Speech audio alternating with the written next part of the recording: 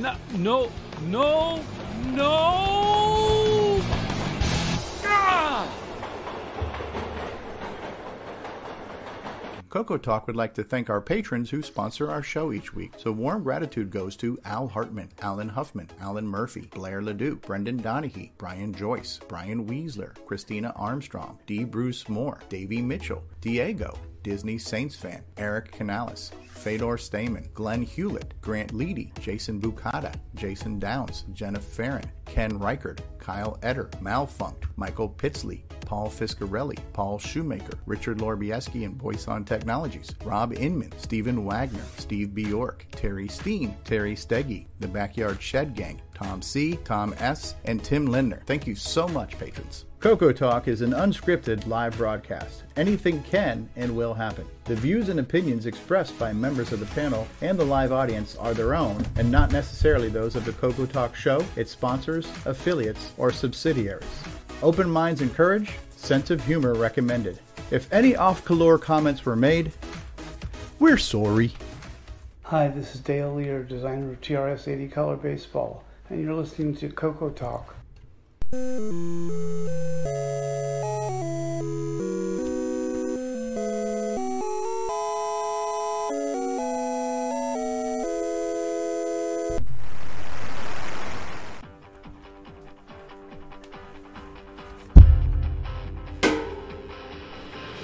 This is Coco Talk, the world's leading live talk show featuring the Tandy Color computer. It's time to drop your socks, grab your real-time clocks, and let's rock.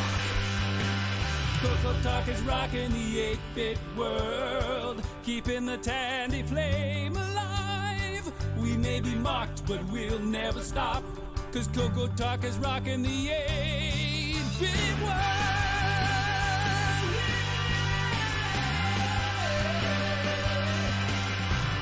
Good afternoon, everybody, and welcome to everyone's favorite talk show, Coco Talk. We're here with episode 168. We're going to talk about our favorite system, the Commodore PET. So fasten your seatbelts and get ready for some 6502 awesomeness. Coco Talk is rocking the 8-bit world, keeping the Tandy flame alive. We may be mocked, but we'll never stop, 'cause Coco Talk is rocking the 8-bit world.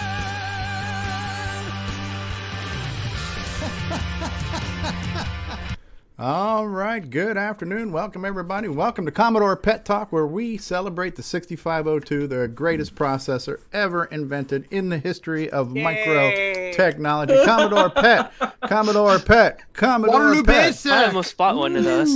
Waterloo Basic, baby. Because I just love poking everything into memory. Absolutely. Oh, and we just been Super joined Pet by have a 6809 upgrade, I think. Actually, Need to the suit Commodore up here. PET. Actually, the Commodore PET had better BASIC than the 64 and the VIC-20. I mean, Commodore wimped out, cheaped out, and anyway. All right, man. But we digest. I don't want a computer that needs rust proofing. Oh, and the keyboard was the size of a postcard. So Well, there's that. The great thing was, it's real easy to check under the hood. It had the actual hinge that you could lift up the hood and see if you needed to, manipulate your spark plugs or anything else in there. So That's when you Like had the the old AC RAM wheel. 3A terminals, yep. Welcome to Commodore PET Talk, everybody. We've got an exciting show for you. We've got a great panel today. We have a man who can see into the future, our Apple guy, Mark D. Overholzer. Welcome, Mark. We've got our backup streamer, a guy who is committed to not blue screen if he can help it. Mark Bosley's with us. Hello, Mark. Hello. From down under, a guy who likes to say crikey, David O'Connor's with us. Hello, David. Crikey, that's a good idea. How All right. you doing, everyone?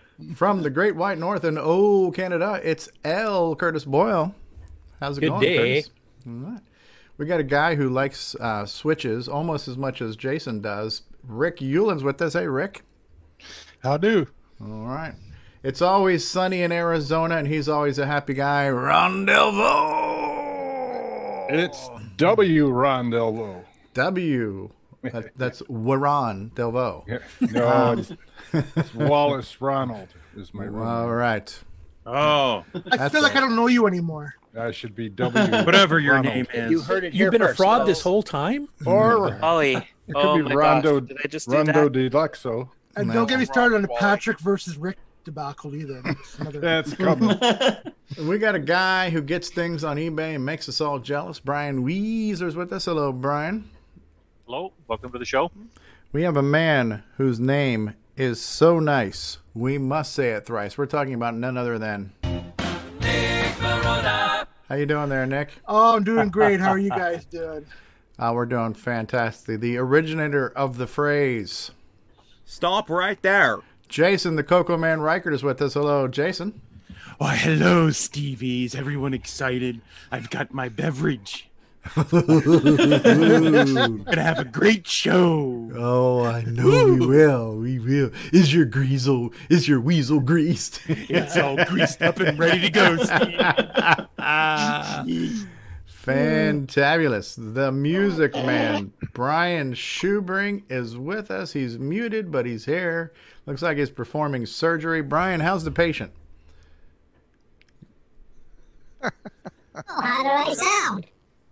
You sound wonderful. You sound like Nick Marotta does sometimes. He comes in chipmunky when he joins us. Like a chipmunk on helium. That's it.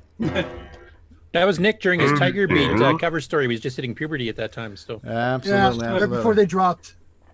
Alan Murphy's with us. Hello, Alan Murphy. Welcome to the program. Howdy. We have He Knows the Way to San Jose, and he likes it. Michael Furman's with us. Mikey, how are you this afternoon? Hey guys, how's it going? Doing great here today.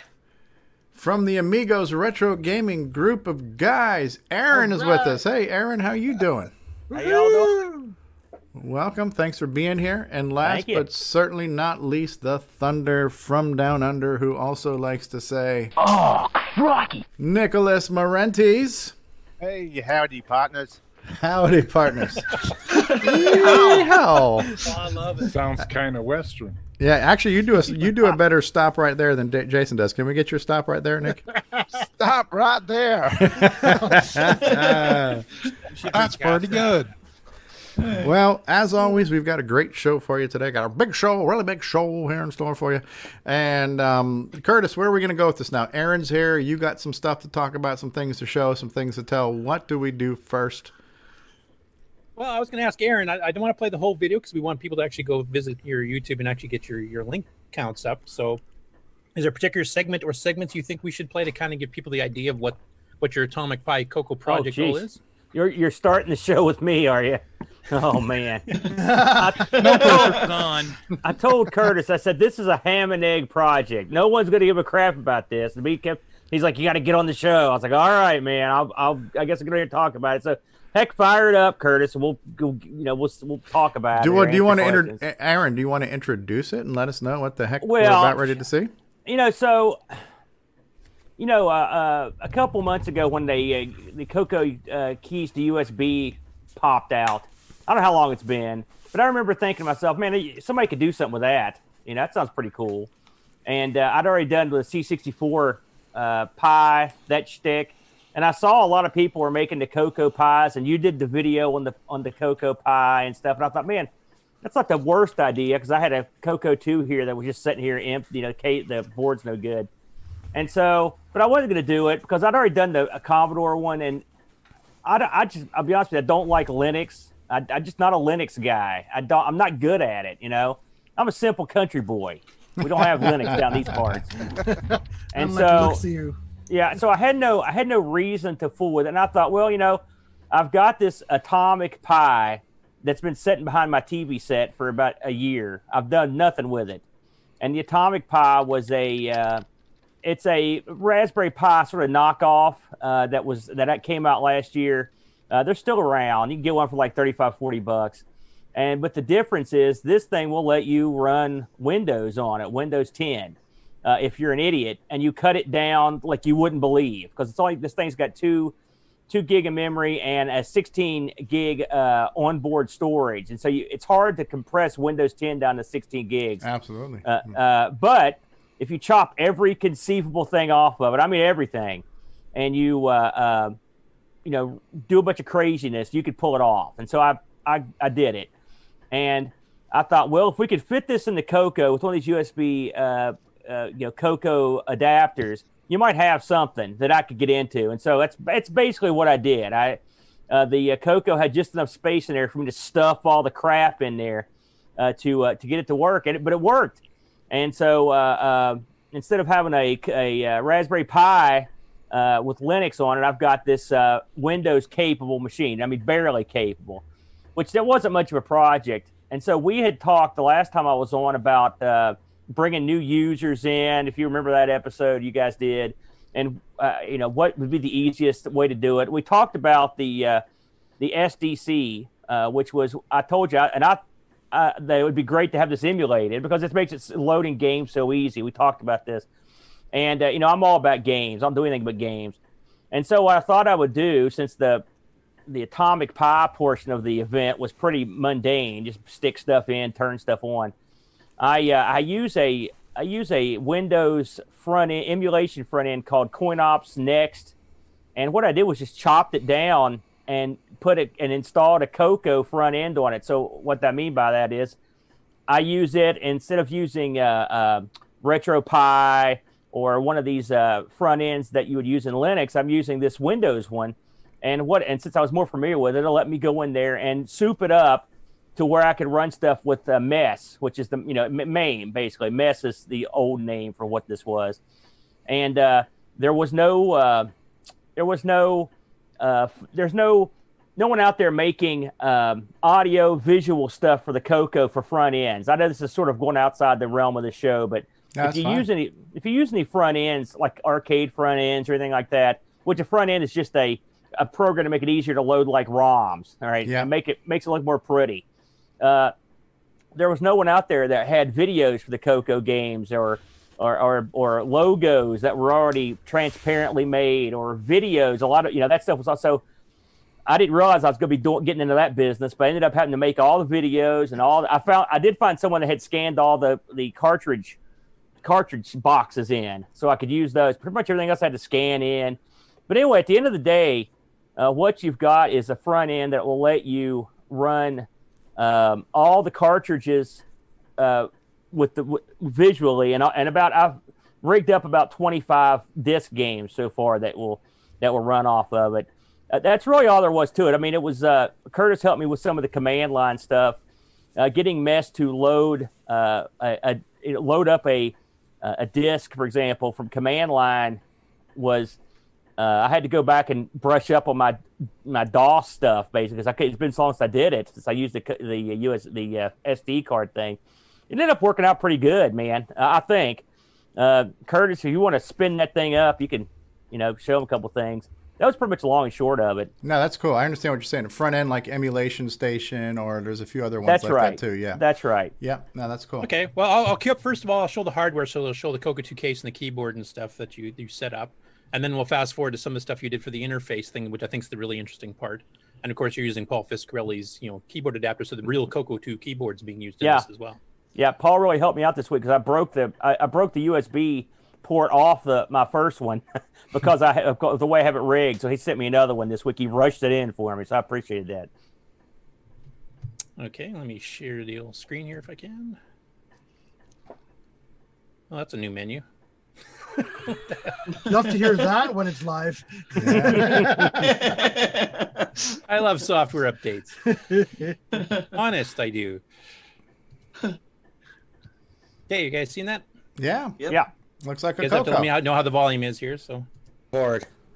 I figured I'd just show you right now before, because I don't ever want to take it apart again. So as you can see, it's a mild mannered. That's the Coco I got from the Kinda Hillbilly crummy Flea looking Market, Coco, by the too. way. God bless them Pop down the there. lid off here. Hillbilly Flea Market. There's no screws in it right now. So there's the This Atomic actually Pi pretty- back there. It's pretty got a big wild. old heat sink on it, huh? Yeah, it does. Yeah. first It's a see it. fairly So, powerful little device. What you've got here now. Has it got like is an a Atom processor or slightly something? different interior. You had to ask. And that I is don't the remember off the top of my Atomic head. Pi. All right. Now, you can see here I added a real shoddy USB, additional USB. This thing only had one, and so there's that. Now this is the actual onboard USB, and that runs to this. That's mounted in a cartridge slot. That's a just a simple USB 3 hub. Okay, that's cool. And that's in the cartridge slot there, so you got your little side door. SD card. By the way, I didn't destroy this Software case in load, any you got way, your so Yeah. no one has to flame me power. later. The only thing coming out is your power and your HDMI. There's too much cabling here. I'll be the first to admit it, but I didn't know how much I'd need, so I overcompensated as I always do. So being neat was never my strong suit. You can see the antennas. It's true. Here and here are for your Wi-Fi, Bluetooth. I pulled this off an old laptop, and you can see the connections. Right, come on, zoom in, dummy. Right there. Okay, there's your leads. Yeah, your Wi-Fi head. Okay, gotcha. That's your Raspberry Pi. So what makes this thing go? Well, I said Raspberry Pi like an idiot, but taking yeah. this thing apart, I'm going to do it just to show you. So This was an interesting. This was an interesting mounting here of the Coco keys. It's way down into the depths of the box there. Oh wow. That's a Raspberry, or that's a Coco keys to USB adapter. Okay, Frodo says it does have an Atom processor. Thank you, Handmade Frodo. USB port. Johnny on the spot. And that is a great device, and I got to thank the fella that makes it because he's helped me out a lot, including giving me a real good deal on a replacement part. So I'm going to put this back together, and I'll kind of show you what it looks like when everything's put So that's back the in. guts. So, Yeah, I mean, like I said, it ain't rocket science. Yeah, So, that's cool. We've put it back together. I haven't put the screws in yet, but show you what we've got here. So when you've got it closed up, I can drag this over here. What you've got there in the cartridge slot is your hub, and then the back of this thing is pretty simple. These ports are just blocked out. I had to shave that HDMI cable down with a knife. I had to do a little whittling, as they say around here, to get it. But it's amazing how much excess crap is on that thing. You cut it right off, and it fit right in there. Pi, but it's just such a hassle. And at the end of the day, That's the it's most a waste of advanced money. cassette port I've ever seen, though. This Yeah. thing worked just- it Well, matters because it's as more I'm pathetically And then I can, describing here, when I did if I the need to actually Commodore, plug the cable I got into all it, I've these got a little breakout adapter, so it's cables easier to and mounted all this stuff in the back of the And then, Commodore again, with same thing with the glue power. and I stuff. could've put a- And at the could've end of the ripped it up. It's day, easier it was to just have a a waste power of money and a waste of time. I mean, because listen, some power people make cable stuff that we real use with the pretty, Atomic and that's Pi. not me, obviously. Top I'm a dollar when they say functionality guy. So, power adapter and this written thing's on there functional. for ease of It's got use. 2 cords that come out the This is just back, and they work. That's all I need. Mounting a female the one thing I HDMI and stuff, added, it's just a waste of in time. My downtime for waiting me. my part to come in was this right here, which is a momentary switch, just to turn it on and off. That's all there is to it. I mean, when you plug it in, it automatically comes on, but this way you can turn it on and off whenever it's been activated. So it's a help. Neat. That's it. There Yeah. is your Atomic Coco. Okay, let's see if we and can we will fast forward fire this to- thing up and see what you think. So, you've seen, and we are into the Oh yeah, directory I of like this. that. Now, That's like a you very can much see- like an emulation it's station. not rocket science. The little monitor has the video, the cartridges are on the right, and then behind them. I'm no whenever artist. you I scroll want down, to. you'll I want to see a little reiterate that. picture. Ah, this is good, man. I like this. Video. Now, you need to remove the door. I had to shoot all these videos. If you can believe it. Oh, yeah. And so, Yeah, so yeah, this is like your did track screen. resize them nicely. I mean, That's eventually I right. figured out That's how to capture video out of mess and have it fit my little. Yeah, this is the monitor part that really here. grabbed me when he was showing yeah. it to me a few weeks ago. That like this again, just looks awesome. Yeah. Well, it's not the best. Like I said, someone went honestly, through I did the best and I had, could. and had I'm- scanned all the It's sort of covers. not my That bag. and I will say The art- this the part art wasn't side that tough of to this, rig, which is always just y'all, the thorn in my side. because Just this same is as sort of arcade what stuff, these when it comes things to are meant to woodworking. do. Do me a Just load favor, up Curtis. ROMs. Curtis, That's mute really his the video deal because stuff. he's talking over himself You'll right see now. a couple of these. You that need that two of don't me work. talking at once at all Yeah. times to get Yeah. to get the story across. But when you this is sort of what these front ends were made to do. Just load up a ROM. This is Yeah. just like a console. Yep, yep. This wasn't too bad to rig. The much harder thing, which is coming up here, is rigging up the discs. That was I didn't think that was going to be that big a deal until the first time I tried to do it. Then I was like, holy moly, it was not easy to because then you have to get in the command line stuff. But this part Yeah. wasn't too bad. The videos were hard because to get MAME to capture video at the resolution I needed. This is gonna sound weird, but I had to drop MAME's resolution down as low as it would go, and then when I captured the video, it fit in there pretty nicely. Because at first I was getting video on that screen. It was like a postage stamp because I had, had the resolution so high. It was odd. I learned a lot about capturing video during this. I will say that. That's cool. So and you had some cartridges you had problems with too. So go ahead. I did. I had a couple cartridges that I haven't gotten to load yet. Although honestly, I haven't got. It's not like I sat around trying because I had so much video and stuff to render that I just kind of like I'll get to it later. But in MESS, for whatever reason, I couldn't get RoboCop to work. What was the other? It was one of those. It was a Dungeons. It wasn't Dungeons and Dragons. Castle Theragood. Yeah, that's it, man. The one I couldn't pronounce. I couldn't get that one to load, and there was another one right off the top of my head that I couldn't get to load. But I mean, I'll figure it out eventually. Yeah. So what we're looking at here, this screen we're looking at here is when you boot it up. This is what you see on your screen, isn't it? It's like a menu system, so you can go and select what you want. That's right. That's awesome. And this runs out of window. I mean, this is not like custom made for the Atomic Pi. Like anybody could run this right on their Windows machine. I mean, it's just like it runs Windows, and so that's one of the reasons I wanted to use it because I'm familiar with this setup. As opposed to, I mean, I've used RetroPie and stuff, but it's such, for me, it's a hassle. This is a lot easier. I mean, at the end of the day for me, because I'm the dumb guy. I don't know much about Linux. And then you run the cartridge. Now, and you probably know this, Stevie, when you're in, and probably a lot of you guys, when you're in MAME or MESS, you have to use scroll lock to go into partial keyboard emulation. Yep. So the good thing about this is, and I figure you probably did this too, Stevie, is I just rigged the joystick. I'm using a Pi joystick, just what I'm showing you. I mean, a PS4 joystick, and I just rigged a couple. Two of the analog buttons have buttons down. I rigged one up as a scroll lock and one as the tab, so I can go in and make changes. And then I rigged it up to where if you want to leave the game, you can just hit the back and start buttons, and it just backs you back out to the. Yeah, that's pretty much what I'd done too with an Xbox style controller too. I used Xbox at first. You probably realize, Stevie, that when you got into this, that it's you can almost make this to where you don't need a keyboard, but you sort of, if you really want to go through each game and figure out what you're going to need on your joystick. But a lot of games ask for weird stuff. Sometimes they want you to put your name in. Sometimes you have to hit clear or S. Yeah. You really, I think the idea that you could just run one of these just with a joystick is probably, I mean, you could probably get all the games together that you don't need a keyboard on and put those in a separate listing. But I mean, it doesn't bother me because I'm right beside the keyboard. But I mean, it is something. That's a little bit. And I haven't set up the controls for every conceivable game in this. I just, basic controls across the board. But you can, for the most part, you can get in and out of the games pretty easily with this. Something else that's a pain in the butt on the Coco is that there's no standard joystick port, as player one. And this is purely for laziness. But basically what I did was, so you've got two analog sticks on these joysticks. I rigged this one up as player 2, and I use this up here as the player 2 button. So basically, the right stick is player 2, so I can use the same joystick for both players. I actually map player 1 and 2 both to the left stick, so no matter what the game wants, that's what I get. Yeah, that's not the worst idea. Same concept, yeah.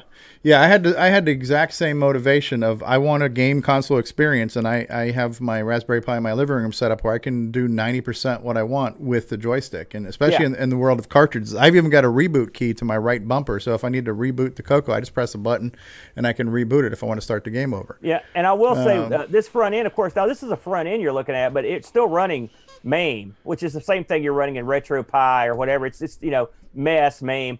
And so it's exactly the same. You can everything you said in your video would hold true if people wanted to rig their controls that way. Now, like I said, these disc games were a little bit trickier. And I mentioned this in the video. I had to make all these icons for the most part, a lot of them. So some of them are just embarrassingly stupid. But I mean, I did everything I could. So I mean, a lot of games you couldn't find any box art or anything to make these icons out of. So when you see the scrolling logos, those are all I made probably at least 2/3 of those. Some of them I managed to download called like a Zaxxon or something that was made on another machine. This is the stuff that are all disk based. I had to separate these because of the way they load. I mean, there may be some way to have them all in the same directory, but I kind of like having them in a separate directory anyway. for just to keep them straight in my head. And also, since they don't look the same as the cartridges, the art style matches if you put them in a separate thing. And I think about at some point when I get done putting all the disc ones in, I'll probably rig something up with the cassette. But a lot of cassette games you can get on disc, so that's not a huge deal.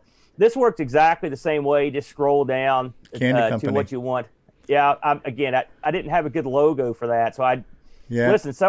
There's some straight up thievery, in this area here.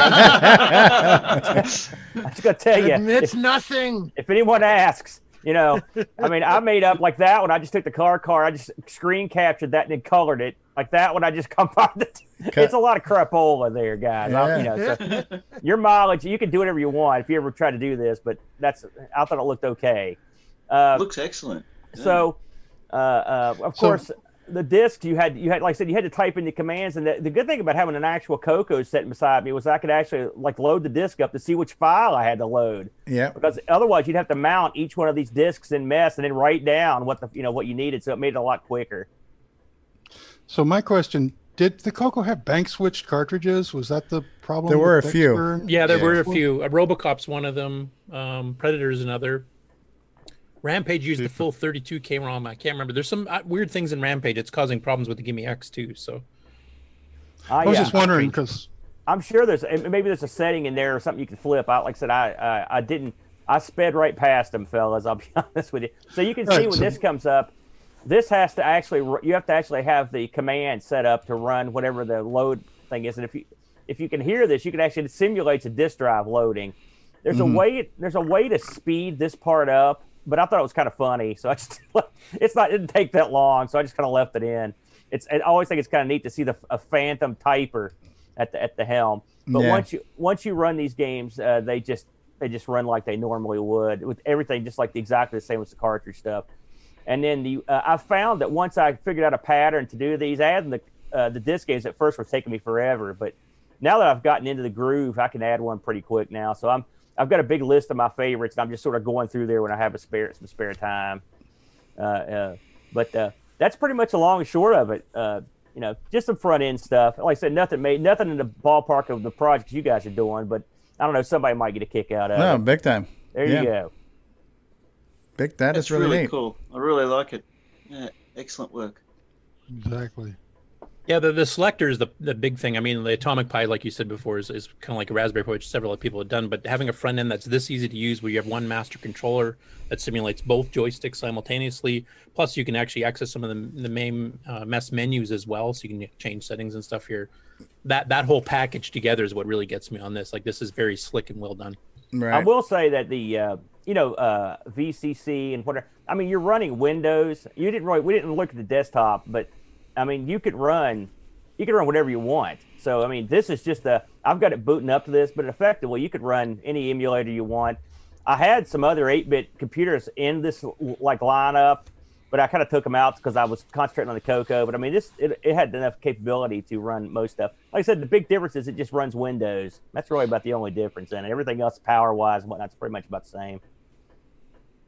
Neat. Yeah, the video that I did that would probably help people do some of this is I did a video that said turn MAME into a game console. So, make a Coco game console with MAME. Yeah. And I went through the whole thing on how to map joysticks and how to map the joystick buttons to the menus and bring up the menus and be able to load files and stuff. What you've done with the GUI front end is really the secret sauce there. That's the cool part. That's the sparkle dust. Absolutely. Yeah. But on a Coco Pi with MAME, you can do 90% of that, but it's just text-based menus. But with the way I set up my controllers, I can, other than launching the text-based menu, once I've launched a Coco, I can pull up software all using my joystick. But be able to have that scroll wheel and kind of spin around and just pick a game and click on that game and have it launched, that's priceless, Well, you could actually, I don't know how much you fooled around with RetroPie, any of y'all, but RetroPie is obviously a very good front end, powerful front end for the Pies, and you could probably do a lot of the same. You could probably do the exact same thing if you took the Notion. To be honest with you, that's not in my realm of expertise, so I didn't fool it. And I've done a little bit of work with it, but I've forgotten it. It's been so long since I messed with it. But in fact, you could probably use some of the same configuration files that I made up, just because I mean, you got to think it's running the exact same emulator. It's just a matter of how you deliver it. And the front end, rigging the front end part wouldn't be that tough. It's just a matter of how you rig the front end on RetroPie to use the configuration files you need to load up floppies, for example. Yeah. I'd say loading up the ROMs wouldn't be that tough. There's another one that I used to use that was started with an M, Max something for Windows. It was like Max. I don't remember what the hell it was, but it's a license thing. But I got it when I bought my tank stick, so I got a license for this Max whatever. And that one lets you pull from the MAME directories. It pulls things like the marquees and the snaps and things like that. Yeah. So it creates a similar interface like that, but it didn't have the live video. That's a neat feature, like when you hover over a machine and you see like a little video of the game in action. Well, that's like next level right there, you know. That's really it's not for. I mean, yeah, I guess, but I mean, the bottom truth is, this has all been well trodden territory if you're into the emulation. Oh yeah, scene. No, I used GameX and Hyperspan, and there's a place out there called MU Movies that you can get all the video and stuff. Like I said, the difference is there is nothing for the There's Coco. nothing for the Coco, right? Because it's not. Yeah. So it takes much longer to capture the video and make up the art than it does to actually rig the games. I can tell you that right now. Yeah, that's. But cool. I mean, you only have to do it once, right? So then you're done. So not too bad. It's kind of fun. Not to mention, I feel like I get to make up the logos that some of these games never had. So I just pull crap out of my butt, basically. Yeah, that's neat. That is very cool. I'm waiting to get a phone call from somebody. Like, what did you do? It looks awesome, man.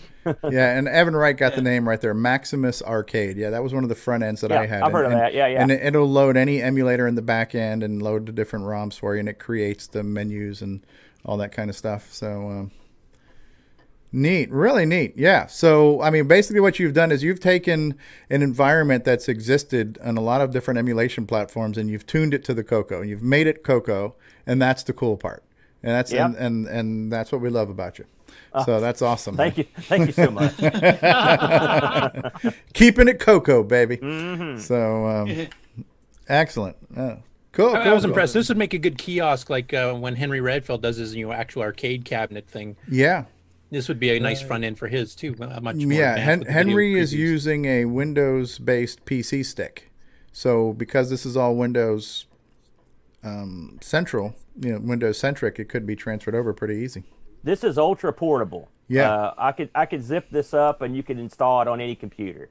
I've got it on D. If you put it on D, you can run it immediately. If you put it on another drive, you may have to change some paths. But that's pretty much it. No, that's cool. Very cool. Yeah, nice. And if anybody else does set this up here, if you want to help Aaron, doing some of the artwork in the video for games that he hasn't hit yet, because there's probably another 1,000 or so to go. So no, you're killing me. I've done 25 floppy disk games. What are you doing to me? You're killing me, Smalls. Well, we've got that 3,000 disc image that we could build on. Yeah. Oh, jeez. Good luck, fellas. Yeah. Sounds like a community effort. That's it. Yeah, it takes a village to raise an idiot. So together we can. Together we can do it. So. What does it take an idiot to raise a village? All right. How about we do this? How about we take a commercial break and then we'll come back with news with L. Curtis Boyle. Does that work for you, L. Curtis? Oh, sure. All right. It's time for everyone's favorite segment, Who's New to Discord This Week? Well, this week, we give a welcome to arcade shopper Gregory McGill, who has an extensive collection of 8 and 16-bit machines. Cargo, Raul Diaz, he joined us by way of Coco Talk. The Coco was his childhood computer, and he's come to Discord to get help fixing his broken Coco. The color red, Lucas, just recently got a Coco too, and he was invited by James D. on Atari Age. And as always, a special thanks to Alpin Grace, Voice on Tech, our Coco Talk patrons, David Ladd, Paul Fiscarelli, Rob Inman, and Terry Steggy for boosting the Discord server. Join us on Discord at discord.cocotalk.live. See you on Discord, everybody! And now these messages. Hello, I'm David Ladd. Thank you for watching Coco Talk, the world's leading live Coco Talk show. Good day. This is Nick Marionettes. Crikey. After you buy Gunstar... Stop right there. Okay, fine. After you bought Gunstar, go ahead and buy your copy of the Coco Fest edition of... Nightmare Highway. Nightmare Highway. It's a quarter of the quality at half the cost.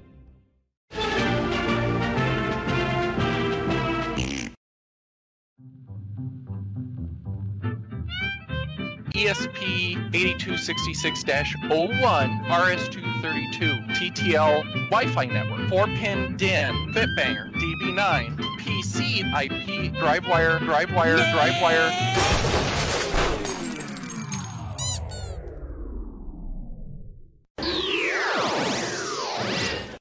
This portion of Coco Talk brought to you by Placeblex Dietary Supplement. Placeblex, thought to help you with your floppy life.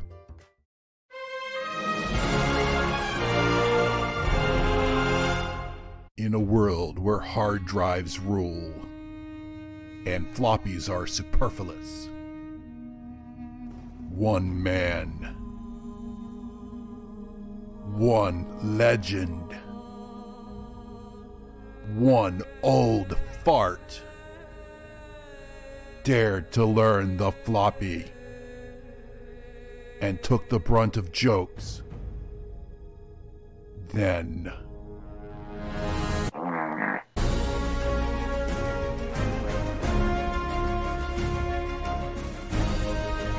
all hard drives and SSDs died, but the floppy survived. And the only man who knew floppies became a legend once more. Floppy Life, the David Ladd story. This summer, straight to YouTube. 8-slot MPI, floppy drive, Coco SDC, Sound Speech Pack, Orchestra 90, RS-232 pack, modem pack, Super IDE. You start adding all those together if you want them all usable at the same time. Well, guess what? You just went over the 4-slot MPI. David Ladd. Oh, I'm much happier breaking stuff. From around the world, what you need to know. Get caught up on News with L. Curtis Boyle. And now a Muppet News Flash. And we're here. We are back. We started off with the most exciting news that's hit the Coco this week. We've seen the Atomic Coco Pi, Retro Pi, Atomic Awesome Thing. Thank you, Aaron. And now for things nowhere near as cool, Curtis Boyle. Yeah, I was just going to say that too. These are going to pale by comparison. But you're killing me. You're killing me, Smalls. Hey, first up, Carlos Camacho did this little mini Coco 3D print here using a resin printer, and I think it looks pretty darn impressive. It actually does. That's the Coco Mini. Look at that. Oh, how do I get one? Either that or he's got giant hands. I haven't figured it out yet. But that is wicked.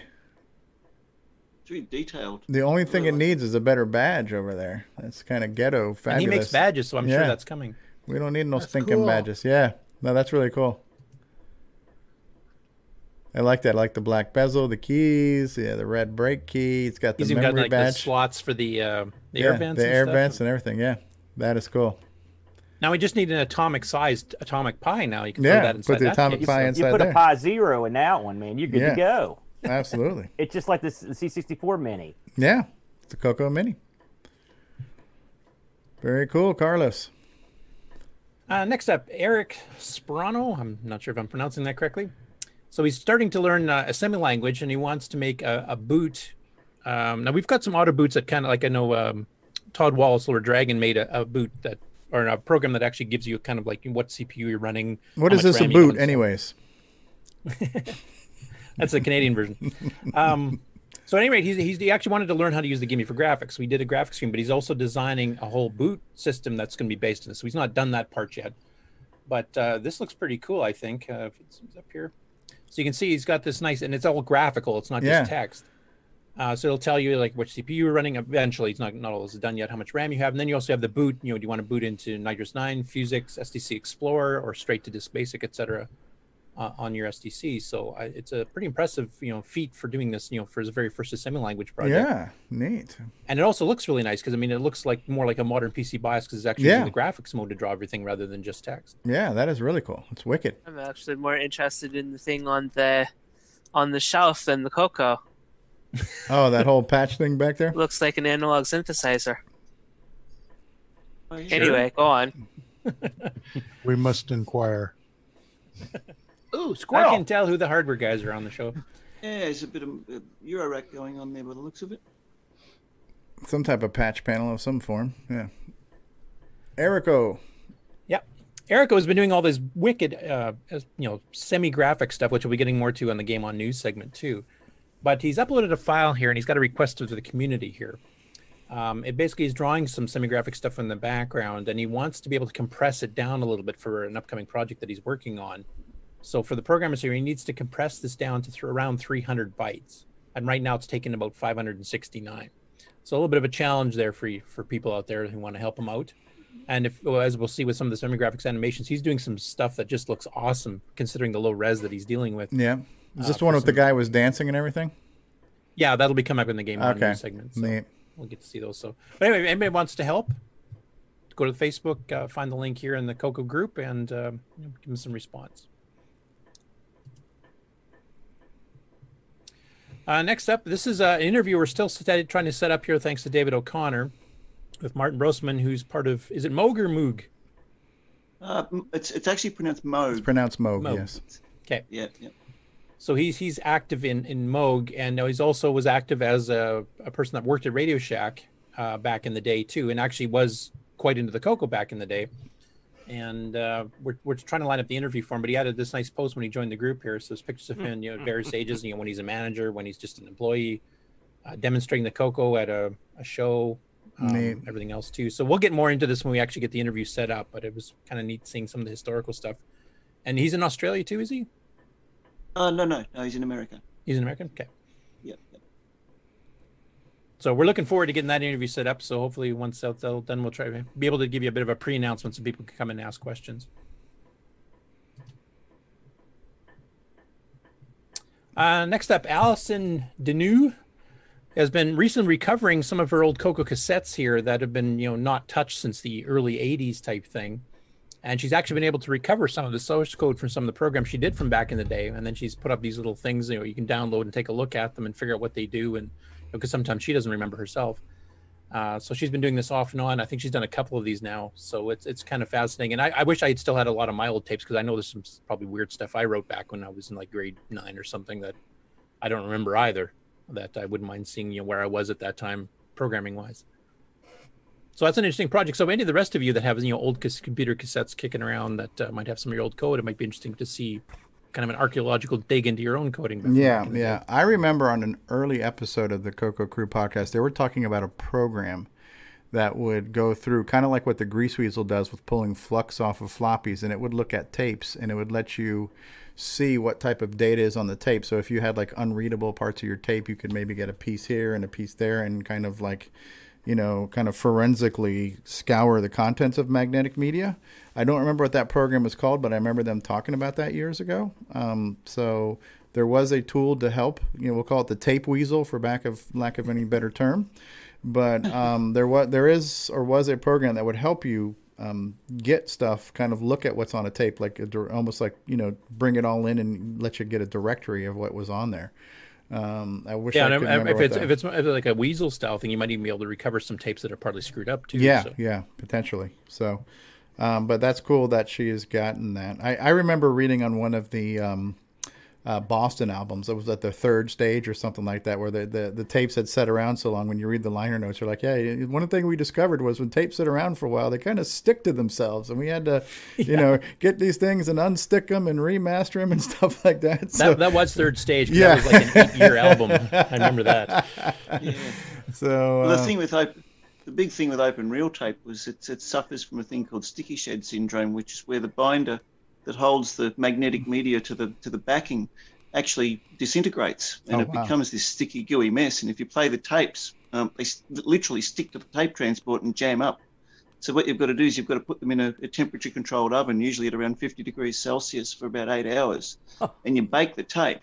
And it gets rid of all the moisture in the binder, and it gives you an opportunity to play the tapes again. And kind of re-record them. Who came up with that idea? Well, let's bake this tape Let's for bake 60 the minutes. tape, man. What could possibly go wrong? Yeah, you can see in the background behind my computer monitor here my reel-to-reel decks. You can't. Yes, yeah, I just screen, but just take his word for it, guys. yeah. But I just figured some interesting engineer was trying to nuke his lunch there and just grabbed the wrong thing because he was tired and just accidentally discovered it. That's my guess.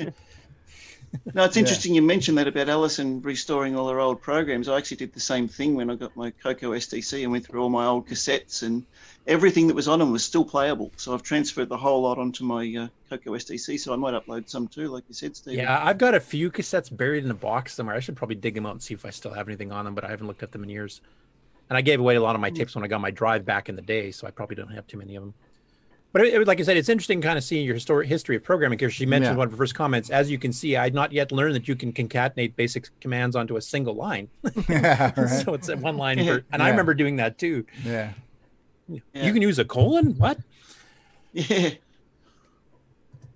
Not on school assignments. I got a failing grade from one for doing that. Really? Yeah, I did that too because they wanted everything easy for the teacher to read. Lazy bums. You got rewarded for inefficiencies. Yeah. Well, it's readability. I mean, it's like doing flowcharts and stuff there. I ever use that for real life. I might do a point sheet, with points of how the program is going to work, but I would never sit there and draw those stupid symbols. This one here, Jonathan Felchlin posted on Facebook about the availability of a Coco 2 cap replacement kit, and they're talking about doing ones for Coco 1s and Coco 3s and stuff as well. So I think there's some other people that also offer these types of things. So if you have one of the Coco's old ones where the caps are starting to leak and stuff, this is a nice replacement kit where you get all the exact right ones you need in one package. Very cool.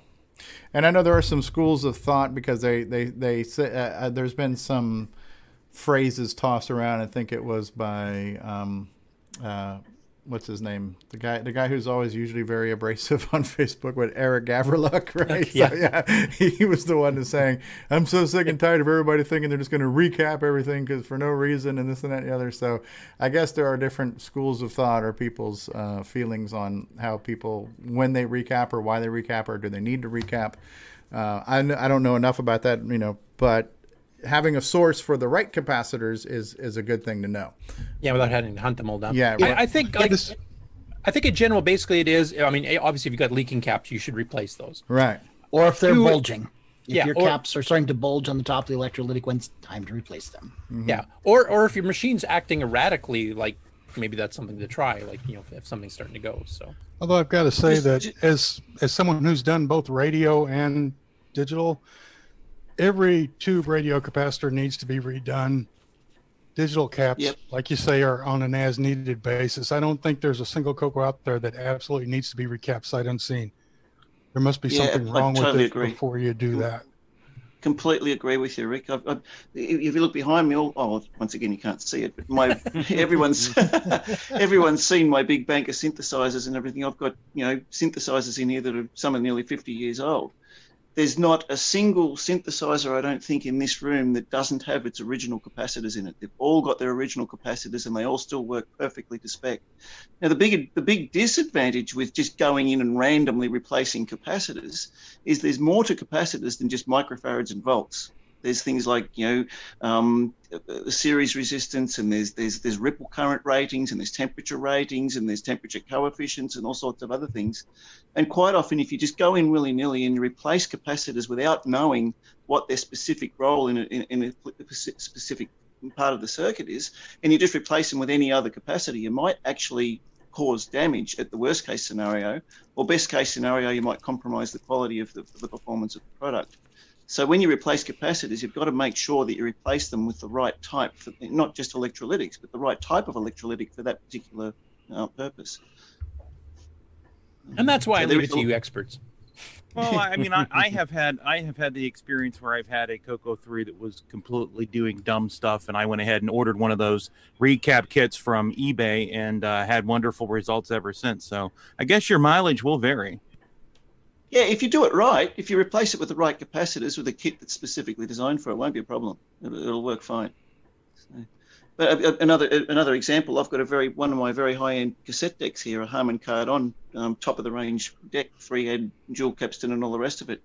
I had a fault with that, with distortion in the left-hand channel. And I went through it with a fine-tooth comb, and I was trying to find the source of it. And the audio would work for a little bit, then it would eventually cut out altogether. And it was a faulty capacitor in one of the Dolby circuits. So I just thought, oh well, it's just an audio bypass capacitor. It didn't look like it was super critical. So I replaced it with another capacitor that I had here on hand. It wouldn't work at all. It had to be exactly the right kind of capacitor, right kind of series resistance and everything for it to work at all. All right. Well, it's all about having the right parts to do the That's job right. correctly. And let's not stray too far off on that, but yeah. Okay, so there is a capacitor kit, and if it's the right capacitors and they need to be replaced, you got a source to do it. Yeah, absolutely. Yeah. Without having to hunt them all down individually, which is nice. Yeah. Yep. Next up, Jim McClellan, who is actually, we talked to him a couple weeks before. I think he was trying to get his old DMP 105 working, and he did something rather interesting that I hadn't heard of before. So he has his old DMP 105. The original ribbon was, of course, useless, as he says. The ink sponge had turned into its gooey original petroleum constituents, which kind of sounds like the tape stuff you were talking about earlier, David. I managed to get her printing pretty good by replacing the sponge with a 19mm square piece of synthetic kitchen sponge and saturating the sponge with all things blue gel, vegetable oil-based food coloring, and now his printer works. I thought that was a pretty interesting use of a kitchen sponge. I've never heard of that before. Yeah, definitely. So anybody who wants to get the old line printers running, I guess there's an option here to actually get it fixed up and running again. So, and that's using a technique I'd never heard. I've heard of people like re-inking in, ribbons and stuff, but once the actual printing assembly part's not working quite correctly, that's a version of fixing it that I've never heard of before. I don't know if anybody else in the panel has or not, but.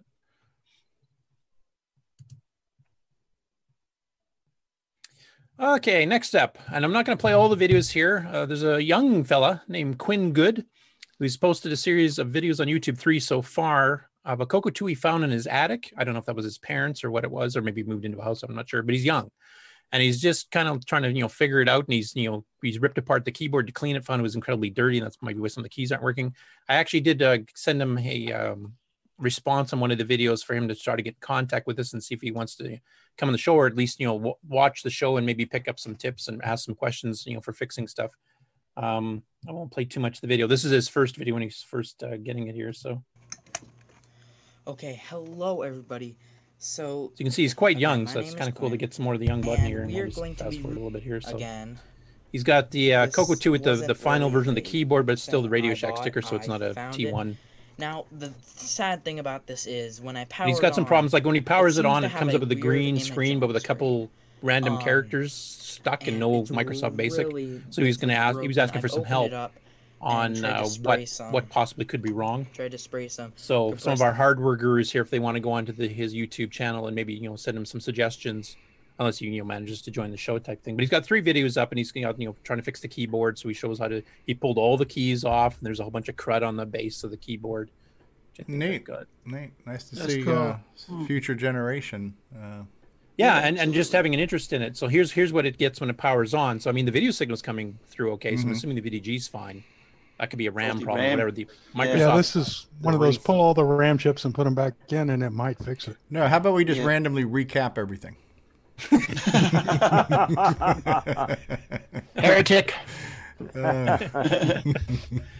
I'm suspecting RAM in this case too. I mean, even swapping the RAM, so if it's a bad RAM in a certain spot, might fix it enough to boot up at least to figure out if that's the problem. So play musical chairs and watch the garbage move to different spots of the screen every time you leapfrog a RAM chip into a new socket. Yeah. Well, depending on what's wrong with the RAM, if he reseat or moves them around and reseats them that way, then he might actually get the Microsoft logo to come up again. So at least it comes up. But you get a lot of oxide buildup, especially if there's moisture, and then it gives all kinds of weird stuff. Just reseating them helps a lot. Yeah, and so that's the thing, right? And this is when I teach people like the basic computer hardware classes on PC stuff. I'm like, when you got a PC that's not working, and one of the things that we do is we reseat things. We will reseat a card. And it's not because it's loose, because if it's loose, we could just push down on it. But the reason why you have to pull it out and snap it back in is you're actually scraping the crap off of the card edges by doing that, right? So by reseating it, you're actually doing a poor man's surface clean. And that's why we have to reseat stuff, because sometimes it's oxidation or something else that's interfering with the connection of the circuit, you know? Yeah, it's not like Mark, which model of the old Apples was it, the 3 or the 2C or something, where you had to pick it up and drop it to reseat the chips? Yeah, the Apple III. Basically, the heating and cooling caused the chips to work out of the socket. So it's drop 3 inches, lift up, drop 3 inches straight down. That was actually the Apple instructions of how to fix it. Exactly. Not on a window, just 3 inches. Yeah, they didn't have the option to hurl it against the wall there, which was usually my option with it. But the Apple III was all designed not to be user maintainable. It was like everything's locked up; you're not supposed to touch it. Unlike the Apple II or the One, where it's like, no, you're supposed to manhandle it. Yeah. If you really want to take it to another level of reliability too, get a can of Deoxit D5 and just spray a very small amount of that on the sockets themselves when you reseat them, and it'll make it a lot more reliable. Yeah, I'm living and dying by Deoxit now for all my old game consoles, trying to get stuff working. So. Oh yeah. I like how he laid all the keys out there to the right of the machine. In the there, right, so they in the kept right them all in order. Right. Someone should have reversed two of those. Well, the first time I ever cleaned my chiclet keyboard, I just dumped all the keys and washed them all, and then I'm going, what the hell? How do I put them back? And then some keys, depending if they're sideways or not, a Z and an N or Z and an N might look roughly the same, and then you put it in, especially on the scalloped ones here, like the later versions of the Coco 2 keyboard, and all of a sudden this one key's at a weird angle and doesn't feel right typing, even though it technically works. And so yeah, he was smart and did that right off the bat where he kept it, but. He actually zooms the camera in and it kind of shows there's a fair bit of dirt in here. I don't know if it'll show up clearly in the... Disgusting dirt in between that I'm going to clean off right now. Okay. Even the space bar port is, disgusting. I don't know how it could have got this way. Even the manual said to keep the keyboard covered up. Yeah, so... Anyway, him being a young person just getting into it, he literally just posted these videos up this week. I think they've had 10 views in some cases and even less on others. So definitely, if you guys want to hit it up, Mark's posting the links to it in the chat there. Maybe help him out with the fixing, why it's not booting up properly, and then any other tips that he wants from you guys. Yeah, the fact that he's more interested in fixing a Coco than watching TikTok, he's got my vote. So let's help this kid out. Absolutely, 100% agree. Or you could put the Coco on TikTok. That might be interesting too. Let the Chinese spy on that. What's the guy? Chinese Cocos. What's the guy's name again? Quinn. Quinn. Just so Quinn you know, Good. Quinn, there is no Fortnite cartridge for the Coco, so don't go looking for it. So that sounded like a challenge to Nick or something. I don't know. But there may be something for the MC10 tomorrow. Yeah, that's right, Jim Gary. Jim Gary's like, hold my beer. All right. So. Anyway, that's all the news, regular news stuff I have. The rest will be on the Game On news stuff. But all right, there you go for this week. Far out, man. Far out. Cool. Anybody have anything they want to chime in on and what we've discussed in the news so far, or to recap or not to recap? Deoxit, pros and cons, tips and tricks for hardware troubleshooting. I asked Tom C about the recapping just the other day, so he might have some tips we need to get out of him. Yeah. So that is as a general. So one little thing I will say, just having my rant about replacing caps. Power supply caps in Cocos are a little easier to replace. They're a little more forgiving with getting the wrong types in there. So it's not all doom and gloom if you want to go and recap your Coco. Go ahead and do it if it needs it. Back in the day, recaps were cheaper than new tires. Oh my god. Well, the one thing about recapping too is that unless you're having a problem, if it's not broken, don't fix it, because exactly you get in there and start desoldering stuff. You could loosen traces and everything and take a perfectly possibly working machine, and now it's not. And even if you do everything correctly, modern capacitors might be too good. They don't leak enough. Things like that. They just. I found random times when you have to pull out the tantalum capacitor and go find an old disc ceramic or something to throw in. It's weird. Yeah. Like Dave said, they aren't the same. Okay. One last thing too. Sorry, I'm going on about it, but just one last little thing that catches a lot of people. A lot of people will go and pull out old capacitors thinking they've leaked all over the boards, when in actual fact they haven't leaked. It's actually glue. What manufacturers often do is the larger capacitors, they glue them to the board so they don't come loose when they're being transported. I think they do that on some of the Cocos. It'll be sort of a yellow brown color. So I can now use that excuse for my wife. I can say, listen, those stains in my underwear, that's glue. That my capacitor's not leaking. So that's the installation glue. Yeah. Oh, things just took a dark turn. I'm glad we're not a lunchtime show. Lunchtime here. All right. So we are going to take a commercial break. Then we're going to come back. We've got a brand new Coco Thoughts. We've got some Game On results. We're going to talk about the game of the week. We're going to talk about next week's game of the week. We're going to hear about Nicholas Marentes' new Rally SG release that just dropped like it was hot this week. All this and more on Coco Talk. Don't go anywhere. We'll be back after these words. Coco Talk will return after these messages. Coco 2, c'est le coq champignon, des micros et dans le pion. Pour le jeu, il n'y a pas d'attente, les études, c'est pas bizarre. L'expansion, il a ça, les commandes, tu vas voir ça. Notre Coco est bon bonhomme, pour tes cours, c'est bien serviable. Coco 2 de Radio Shack, ton affaire est dans le sac. Un ordinateur couleur qui a de la personnalité. Le Coco 2 de Radio Shack. En solde pour Noël à partir de 149,95. Coco 2 de Radio Shack, ton affaire est dans le sac. C'est toi et Coco 2. And now, Coco Thoughts by Samuel Gimes.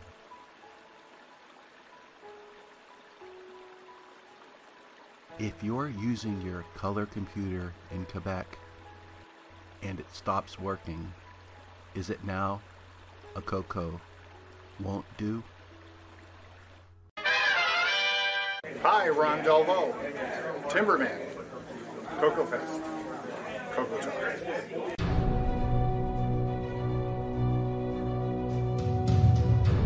In a world where RGB produces black and white video, one cable can make a difference.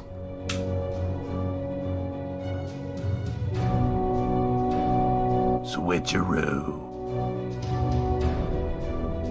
Coco3ScartCable.com. Hey, have you got your Coco 3 yet? Hi, this is Rick Adams, author of Temple of Ram and Shanghai, and you've tuned into Coco Talk, the nation's leading live talk show featuring the Tandy color computer. What's going on, everybody? Original Gamer Stevie Stroh here, and if you're a fan of vintage computing and retro gaming, then you're going to love our retro swag shop at 8bit256.com. There you will find custom designs by Instagram artist Joel M. Adams. You can get I'm a Coconut, Coco Talk, and other cool video game images on a t-shirt, coffee mug, or mouse pad. So if you love retro, then head on over to the retro swag shop at 8bit256.com today. Tell them the Original Gamer Stevie Stroh sent you.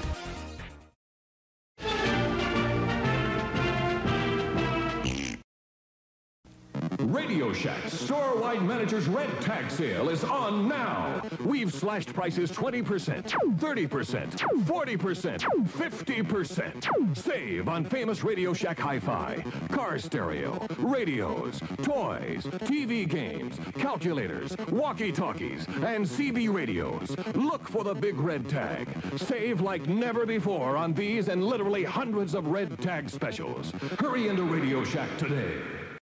Hi, this is Randy Kindig of the Floppy Days podcast. I just love me some Coco, and nobody covers it better than Steve Strobridge. You're listening to Coco Talk.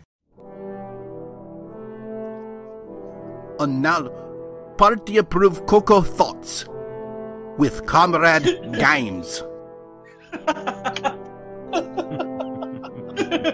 In Soviet Russia, Tetris block drop you.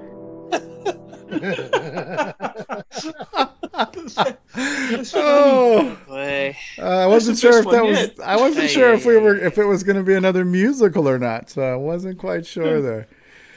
Comrade Gimes, Comrade Gimes. Samuel has outdone himself again. Nick Marotta, are you ready?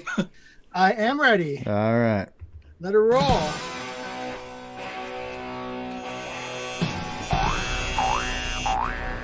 High Score Challenge with Nick Marotta. Hello, everybody, and welcome to the Game On results. We had an excellent week this week with 26 participants. Tim Halloran, 1188. R. Alan Murphy, 1257. Mikey, 2200. Mark B, 2606. Ryan Schubring, 2620. Just Mike, 3157. Buck Owens, 3245. Mr. Dave, 3346. Ben VR Drake, 3456. Al Hartman, welcome, 3611.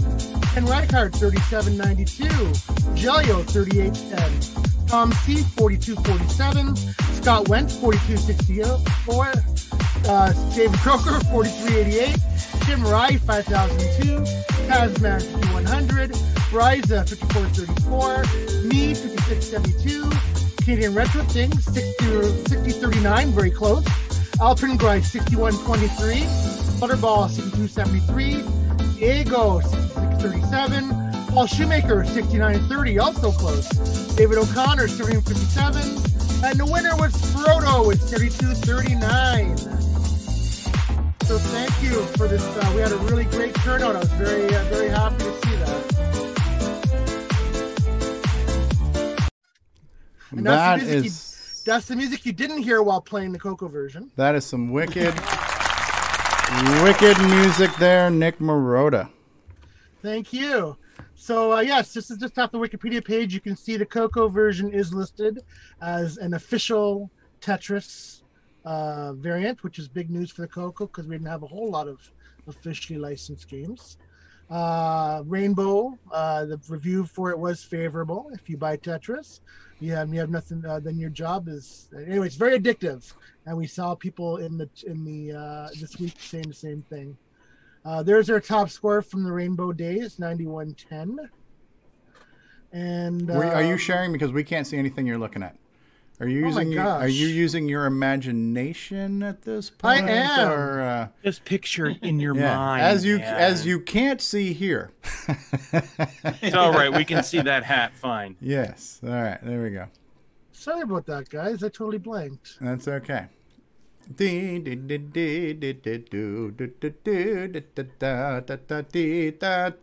I'll fix it. You had a very respectable finish there, bud. Oh, Tetris is absolutely addictive to me. I love it. All right. So the Wikipedia entry, and you can see we're listed in there. Rainbow Review, and there's the score 9110 from back in the day. Okay. So this week's gameplay Patrona Heights. Gameplay footage is courtesy of Frodo. So this is the Coco 2 mode, which most people played in. I was surprised. We had a lot more Coco 2 submissions than Coco 3. The games were identical in either platform. Right, and we have 26 players? 26 players, which I thought was really that's great. good. That's good. And we had like 3 new people this week. Al Hartman was one of them, and we had a couple other new people as well. So thank you for joining us. And so you guys who played, what did you think? Loved it. Ow. Neo loved it too. It's a good version. We found out that if you had the score preview, the piece preview on, that really affected your score. So you want to turn that off if you care about. Yeah, I had no idea about that until you let us into that tip, Nick. That was a good tip. What the heck is he doing here? Making shapes? The scoring, it was very different from any of the versions I've seen. It's a very low scoring game. I'm not sure what his technique here is, but yeah. He's Don't worry, neither What is he. is he doing? He's showing off. He's doing something a little fancy. Yes, he is. You drop if you drop as many pieces as you can before you actually remove lines, you get a better score. Because when you drop the pieces, you get score for each piece you dropped, and it doesn't increase the speed. So by stacking up as many pieces as you can before you remove lines, you're maximizing your score before it gets faster. Right. So we noticed with this version, once you drop the piece, it drops. There's some versions of Tetris that you can start dropping it fast and then make it stop dropping and tuck it into bottom. But this version, once you start dropping it, it was going down. So if you wanted to tuck it into bottom, you had to kind of wait for it to get to the bottom. which was tuck and roll. Tuck and roll. David, does your version play from the bottom up? Yeah, I had to stand on my head to play it. Drop it like it's hot. Yeah. Is Mark Bosley here? We had a little bit of an adventure this week with. Yeah, I'm here. I don't know if you want to talk about it or not, but with the composite. Well, we went. Essentially, we spent an evening going down a rabbit hole. So what we were getting was with the Coco 3, if you were using the say the switcheroo cable type with a SCART converter, when you normally run it, you'd get these odd glitches happening, especially when it cleared the bottom row or cleared a row, and it would cause the on-screen display of the converter to pop up. And a second computer I tested didn't do that, so we've had to figure, well, it had to be something hardware-wise, because one works great, others don't. So other people said it was working good, and they weren't having the issue. So other people did have the issue too, though. Catlord had the issue. Yeah, some had the issue, some didn't. So after tearing apart both the Coco trees I had, trying to swap things around to figure out what component it might be. Did you recap either one of them? Both had been recapped in the past. Okay. Step one, recap. Precautionary recap. When in doubt, recap. So then, so we were on Discord all trying to figure it out, and then Nick Marentes comes on and says, "Oh, just press the M key," which changes the monitor mode from composite to RGB. Or the other way around. We couldn't figure out which one was which. But the game was obviously doing something funky with the composite signal. It was, or composite, sorry. The game was obviously messing around with the composite signal and causing some glitches somewhere. So by the way, I'm noticing a much more manly hairstyle on you right now, Nick Marotta. You're less luxurious, but you're much more masculine now. I miss my ponytail. You are much more striking now. Very Arnold Schwarzenegger-esque there. Am I as dreamy though? That was my concern. I liked being dreamy. So I feel you're more commanding. That's a haircut you can set your watch to. Well, you know what? I'm happy with that. Thank you for reassuring me. It was a big decision to get. Actually, I'm trying to decide. It's more. You're more Dolph Lundgren at this point. Dolph Lundgren in Rocky 3, right? So or 4. Wow. I don't remember. Yeah. So anyway, the moral of the story is yes. Please continue. RTFM. RTFM, huh? Well, the funny thing was, at the beginning of the evening, Mark's like, "I'm not going to investigate this. I'm not going to waste time." Blah blah blah. And next thing you know, he's got 2 computers apart. Nothing's working anymore. And 3 hours later, such is what we do on Discord. It's just a big load of nonsense. So, but it was educational. That was fun. It was an evening. It turned out to be nothing hardware-wise at all. It was just how it was programmed. Well, it was doing something funky with keyboard too. Yeah, so it was probably flashing the screen, and because the SCART to HDMI converter is looking for a specific frequency, anytime it switched frequencies, the adapter lost sync or signal or something like that temporarily. And I've noticed that too. Like when I go from like the Coco SDC and I go to launch a game, sometimes it'll switch modes for a second, and it takes what feels like 2 to 3 seconds sometimes for that HDMI converter to like lock onto the signal. Well, it was like the composite was like almost turned off because you got some really funky colors. When you're in RGB mode, the default startup, it would on the Coco it'll output RGB and composite at the same time. So when you're in RGB mode, it set the RGB palette, but it set the composite mode to be monochrome. It actually turned off the color burst for the composite. I don't know why. That's what threw it off. And he did that, and I don't know why. And obviously your SCART thing didn't like that. Well, it's using the composite for the sync. Well, I don't know. So screwing with the sync when it does that. It's doing something weird. I don't know why he switched on the monochrome mode. There was no need. Yeah, that's anyway. a bit odd. Yeah. One thing I did find was I played it on my highest score I got on my Coco 1, but I played it on my Coco 3 as well, and I actually like the Coco. This is one area where I like the Coco 3's arrow layout. Is for Tetris. It actually works better. Usually, I don't like the arrow layout on the Coco 3, but this was an exception. Yeah, unless you use the JKL keys, which was another. There's a couple different control schemes, but yeah, if you like using the arrows, then yeah, the Coco 3 would be better. Mm-hmm. Very It cool. was a lot easier to press the right keys without accidentally dropping a piece and think, I didn't want that button, and killing your high score. So thanks for who, I can't remember who was that suggested it, but somebody said probably if you ever David made O'Connor. Tetris, if you ever made Tetris the game of the week, I'd be all over that. And I'm like, oh, okay, cool. So Yeah, that was me. oh, okay, perfect. And it ended up being a great week. So thanks to everybody who took part. And any other last comments before we move on? There was somebody was asking if they were wondering if the game was rushed somewhat because it's, the scoring is different than pretty well every other version. Little I would quirks and stuff, too. imagine, because I think it was one of the first games that was out for the Coco 3. Now, it's programmed by Greg Zumwalt, whom we've actually talked about before, and we would probably want to get him back on for a sequel interview, but that might be a question to ask him personally. Like, was this a game that was rushed and then you didn't have time to actually play the real thing to see, how the other platforms worked or something? I mean, the gameplay itself was pretty good, but the scoring was way off, and it lacked some music and stuff, which, I don't know, could have been possibly done. I don't know, but I mean, as far as Tetris goes, it was an enjoyable game. I like playing it, and so I never played this version. I did want to at least try it this week. I just kind of got busy, but I remember one of the things that John Strong was mentioning, because John Strong has a Tetris clone called Soviet Bloc.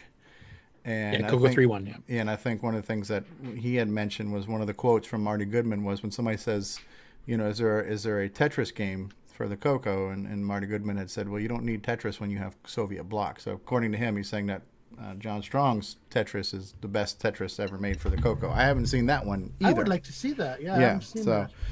Yeah, there's multiple ones. Chet Simpson has one too called Tetra, I think, and there's a bunch. There's probably about at least half a dozen that I know of. There's a few on the Coco STC image. Yeah. There's a few that change the gameplay a bit too. There's one I just put up on my games page, I think last month, that force feeds them out from the left-hand side from this little block column before it gets to the square area.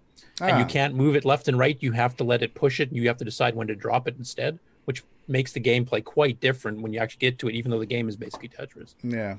Yeah, I was never a big fan of Tetris. I mean, when it first came out, it was neat, but to me, it seemed like a novelty act. I guess, everybody has their own thing. A game I actually really liked back in the day on the Sega Genesis was Columns, which is a similar concept. You have a block of 3 different colored gems, and you had to kind of rotate the order of them and stack them up and get rows of colors and diagonal and stuff. I don't know why, but that game appealed to me at the time. But Tetris never really stuck to me in any way. Yeah, and John Strong has a version of that as well. Yeah, Gems, right? Yeah, and Gems too. He's got 2 of them actually. Okay.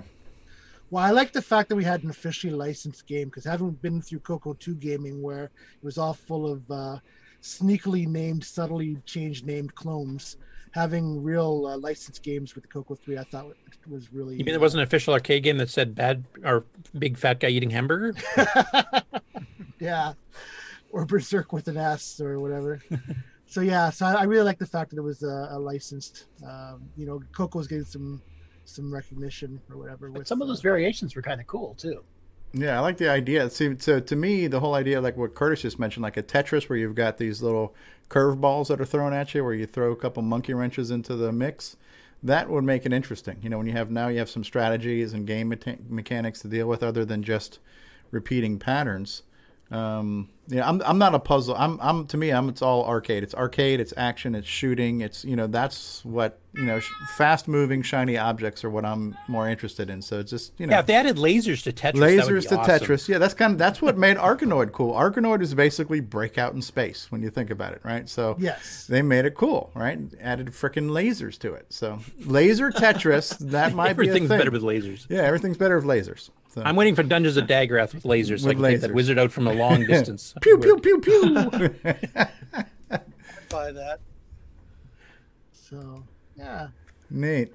Well, again, thanks guys for the turnout this week, and it's just really fun to play with all of you and see new people joining that. So. And my apologies. I was gonna, like Stevie, I was gonna try to throw in one, but I got a little bit too busy during the week too, and by yesterday evening when I finally would have had time, I was busy hunting down stories. But just to show you that how it resonated, we had 26 players in this game. I think with Ganabana, which was an action arcade game, there was only about 22 players. So more people joined this week for the casual game than the action game. So, So that's really rotate them. I mean, there's going to be games that people like and games that people don't, and that's totally great. Oh, Frodo says that the game Gantlet was completely original, Curtis. So, obviously, no cheesy clone there, right? So, and that's the thing is that everybody's got their own styles and tastes and preferences, and some people are not in that. I'm assuming that there were some people who maybe never would have gotten to the game on because they're not into arcade games, right? So, I don't want to play this or I don't want to play Donkey King, but everybody's got their own, I'm still waiting for Nick to put the first adventure game on. Yes, we got to find one that has some level of scoring, and I think most do. You have to find treasures, which are certain points, and yes, I'm definitely open to that. Yeah. All right. So, with that, are you ready for me to announce next week's game? I am waiting with bated breath. So, because this was supposed to be the Coco 3 game and more people played Coco 2, I decided to bump up the Coco 3 game. So next week will actually be a Coco 3 game. And I'm not expecting anybody to recognize the screenshot, except maybe, actually Curtis will. But recognize that? Oh, yeah. Crystal City? Oh, very good. That's right. Next week's game will be Crystal City. So we did Xenix a few weeks ago by Jeremy, and now this is the follow-up to Xenix. I don't know if it's a follow-up in terms of plot, but it's a follow-up in terms of release. So Crystal City. So this is going to be a bit. Can I just use that score and be lazy? Right now, 18,488 is the score to beat. So I think you should submit that one. So there's going to be a bit of a trick to loading this one in SDC. This is a multi-floppy game, so you're going to have to use the multi-floppy capabilities of the SDC. It's in the manual, and we'll be able to help you guys. Trick is to load the folder, not the individual floppy. Mount the folder, and then you can press the button. And you may have to rename the files, because the files have to be renamed something 1, something 2. Yeah, remember to rename Auto Bass to Auto Exec Bass. It's a simple 2-step process. And also recapping might be necessary. Preemptive recap might help this out. So this is just all the different levels, and it's a horizontal scroller, kind of like just like Xenix was super fast paced. This is a fast version of Scramble, actually. Yeah, very fast paced, very flashy, color flashy, palette flashy. So Stevie, you were saying you like the fast action games. This is definitely a fast action arcade. Pew pew pew pew pew pew. Those graphics are fantastic. They are. Oh yeah, he pushed the. Because when you look at, when we've been doing the palette hacks and I look at the lame 64 colors we have to choose from, I'm thinking, my God, half these colors suck. Why do they even exist? But somehow, guys like this take those shitty colors and make something good out of them. It's like, wow, this looks really good, man. Yeah, I like it. Okay, so to get the game. Mark, I gave you the URL. Just go to that URL, and that's one place you can get it. Already posted. It's also on Curtis's site. And like I said, when you get the zip file for Crystal City, you're going to want to rename the files so that they're Crystal 1 and Crystal 2. I think they're called levels and something else. Right. So you want to rename levels to be Crystal 2. So that way the SDC will know which disk is which. Yeah, make sure the entire file name does not exceed 8 characters, right? So it's Coco SDC is still running on that 8.3 naming convention. It does work in VCC. You'll have to load the first floppy image, and then when it tells you to insert the levels disk, you just go and remap your floppy to the second floppy. And this is Jeremy's website, right? This is GoSub Software, gosub.com/Coco. So this is from the author's website, which obviously means he's giving his blessings for people to download and use this. So, this is totally no piracy here. No. Yep. I want to mention something for people that are playing the game for the first time too. Aside from it being Scramble, where you fly in one direction side, where there's 6 different levels. Two things I'll mention. One, the parachutes are fuel. Don't shoot them. You have to collect them. Okay. And that's actually one of the hard parts of the game, because when you get a ton of helicopters and everything else coming at you, you tend to just rapid fire everything. You'll just shoot all your parachutes and never get fuel, and you'll die because you run out of fuel, which is what your shields are based on. And also on later levels, the game has deformable terrain, which means if you shoot a hole in the mountain, you can fly through it. And on later levels, that's absolutely necessary. So a couple of little tips of just how to play the game. Neat. All right. So hopefully you guys have fun with that one this week. And until next Friday evening at 11 p.m. Film at 11. There we go. Okay. So that's it for the Game On segment. But we're going to talk about this week we had a new game drop by our friend Nicholas Marentes, and that's Rally SG. So, Nick, if you want to, I don't know if you want to go ahead and talk about it or. Well, yeah, Rally SG is a game. It's based on Rally X in the arcades, where you drive around in a maze, and you have to drive around to collect the flags. There's 10 flags to collect, which are those yellow dots on the screen. But there are these other red cars that are chasing you, and depending on the level, you get either 2 red cars on a maze after you, or 4, or up to 6. And basically that's it. It's a collect the flag type car race game, and it does have a challenge mode. Some of the levels where you don't get any red cars chasing you, but you've got a timer whereby you've got a certain time that you've got to get the flags. But on the right, there's a radar that shows you where the flags are and where the red cars are. The challenge mode, the radar is turned off, and you have to find the flags. So that's a bit of a time limit.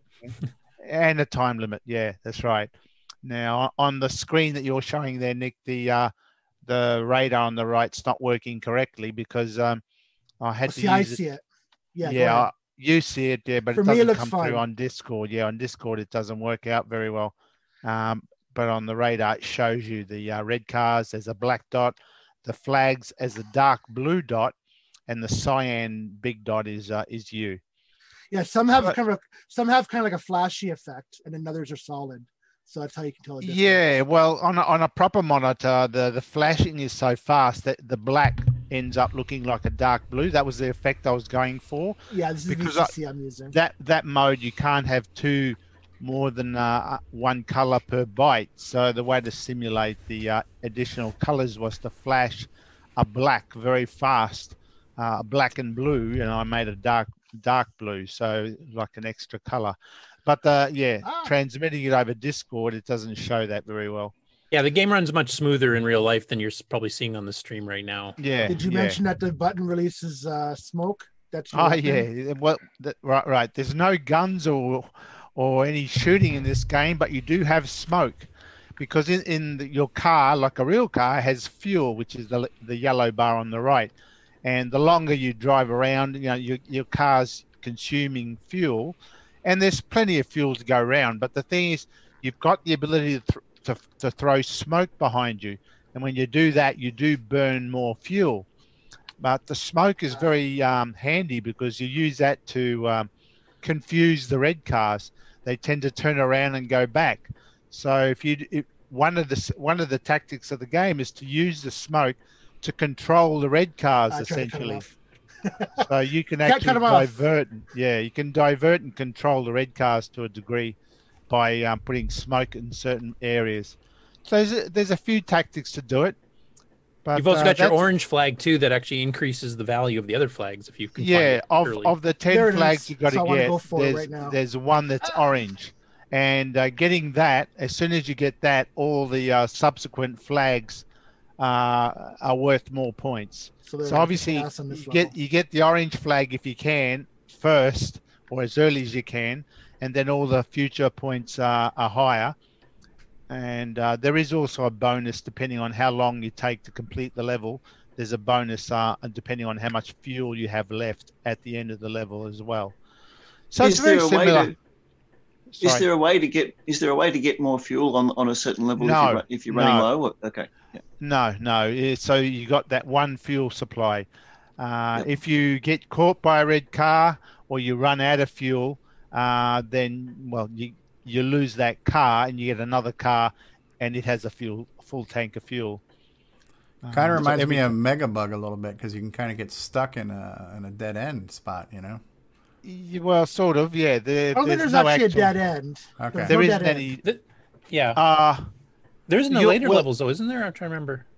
There might be. See, one thing with your car always moves. You can't actually stop. So if you're not controlling the car with your joystick, the car will go by itself, and when it hits a wall, it'll always turn right. If you let go of the joystick, Nick, you'll just see the car just goes by itself. I'm not.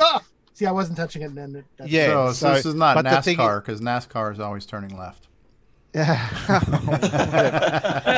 and that's how the original arcade game was as well. So, so hey, I've copied Stevie, that. have you ever thought about going left, Stevie? I tell you what, I'm going to go left. Yeah, so basically it's a Rally X clone from the arcade, but it does have some unique stuff to it that's not in Rally X that makes it a little bit more original. Yeah, I love the colors. I love the graphics mode.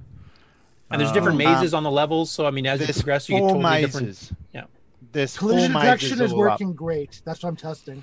Collision detection is working fantastic. Nick Marentis, Frodo wants to know: does it have the L flag? No, it doesn't. And Ken says it needs lasers.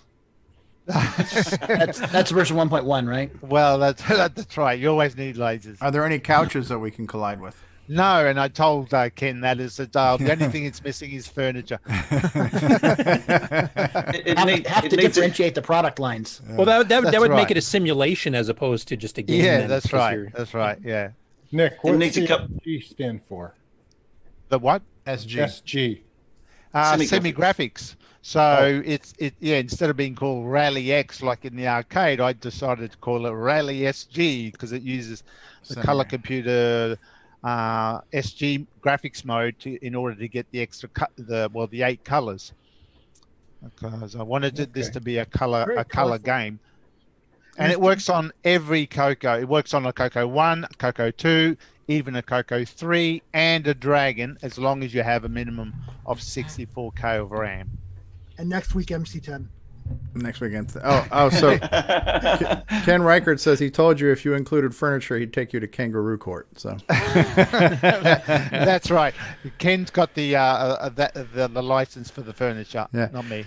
Are the locations of the pickups, are they randomized or are they always in the same spot? Yeah, okay. Yeah. The flags are generally random. That's right. So you got to hunt them down. Every level will be pretty well different every time. Yeah, that's what makes the challenging change so challenging because you have 100 seconds basically or 100 timer blocks to try to find them all, and you don't have radar on that level, so it's really hard to find radar on that level. So it's So that's right. You can play one level, and the flags might be fairly close together, and the level's easier. But the next level, they'll be all over the place, and you've got no idea, and you have to find them, and you just can't complete it. Same with the cars. Are there any pit stops where you can go and pick up some donuts? No. Got to eat petrol donuts station before you start playing. There's no petrol stations. Why would there be a donut place? That's just. I like it. Maybe I can't there's wait to a try segue to Donut Dilemma. Yeah. I just played it a little bit before the show. It's really fun. Nick, people are interested in the game here. Where do they go to order it, and how much does it cost, and what format is it available in? My website. If you go to it's www.nickmarentis, or one word, NICKMARENTES.com. That'll take you to the a menu screen, and you can there's the website, and you can go to the Rally SD website, and it just talks about it there. There's a little video. There's a PayPal There's button. a PayPal link. Yep, and I put a button on there like. Jason suggested yesterday. Thanks for that, Jason. It's so much better. Yeah. Instead of having to send $5 for a digital instead download. of having to send a PayPal to nick@marentis.opus.au.fu. You can just click on the Kangaroo. button. That's right. And you get a binary version to type in as well. That's it. Yeah, you can type in the binary. The game is a digital download, so it's only $5 US, so it's a low cost title, and I'll email you the files. And the files you'll get a DSK and a VDK, both are disk images, Yeah, did we say it DSKs works are on Dragon? That's very. That's yes, the DSKs are on the Coco, and the VDK is used on the Dragons. So here's a new game for the there's Dragon that. people too. There's also a CAS file, which emulators such as VCC you can use it, and so does XRAW, and possibly MAME. I've never tried it. But there's also a WAV file on the that I send as well. So for anyone who only has a cassette or tape only based Coco, you can take the WAV file and record it to a real cassette. Just play the WAV file on your PC or Mac, record it onto a cassette, and there it is. You've got a cassette based program that you can load in with the Clode M and be up and running that way. Or just plug the headphone jack into your phone if it has one and just play or the that, WAV file yeah, on your that's phone. right. Yeah. I had really good luck. I did the same thing with one of those cassettes that I recently got on eBay. Yes, that's right. Yeah, and it worked really well. So. Yeah, the old open reel ones. I can hear a commercial right now. If you paid $5, you paid too much. Well, Nick, is this is $5 US, but if you live in Australia, it's free.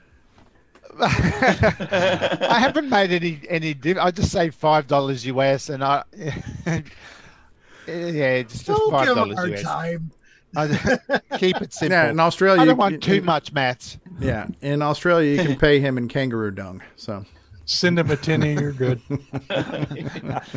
you have any plans on releasing this on a hardware format later, like some of the other games you've done on CDs and stuff? Or? I might later on as a part of a compilation, but I thought this time around, especially also the fact that the postal services might be a bit slow at the moment with the coronavirus. I thought rather than have people wait, like with Gunstar, a couple of people, one person in particular waited 4 months for the CD to come in. Wow! Because of all the delay, because it was right in the middle of the coronavirus stuff. So I thought, well, just in case, I'll avoid it, and I'll just make it a $5 download, and you end up getting it pretty well straight away. I monitor it. I monitor the payments pretty well every half hour or so. So if you put an order in for $5. Within the next hour or so, I'll have sent you the files and you can be up and playing. Yeah, his email ringtone goes cha-ching. Yeah, so every time Actually, that brings up my last question, which is: do you think this is a 1 or 2 Ferrari game? Well, as I've told the other people, I've got 3 Ferraris already from my previous mega sales. And if I save up enough, I'll get 4. And with 4 Ferraris, I can strap 2 of them each on each shoe, on the bottom of my shoes, and and then I'll have roller skates. I want to see the video of you riding that. That's what I want to see. All right, we need to shift gears here just for a second because Nick Marotta, he's always going to be dreamy to us, but let's just remind everybody that Nick Marotta, even without his dreamy hair, he's you guys can't see him right now. Here we go. Sorry about that. Yeah, sorry about that. But yeah, so Nick Marotta is always going to be dreamy Nick to us, and when he's not dreamy Nick, he is also the smooth Canadian. So I just want to remind you guys all about that. So sorry about that. Hey, Nico. Oh, that's okay. And one more quick thing, just before we forget. 2 weeks time, bomb threat. There's still time. Yes. To pick up a copy. Yep. Yeah. Is that what you're going to remind me? Thanks, Marco. You're on the ball. Yep. Exactly. So there's still time to pick up your copy of Bomb Threat if you're hoping to take part with us in 2 weeks.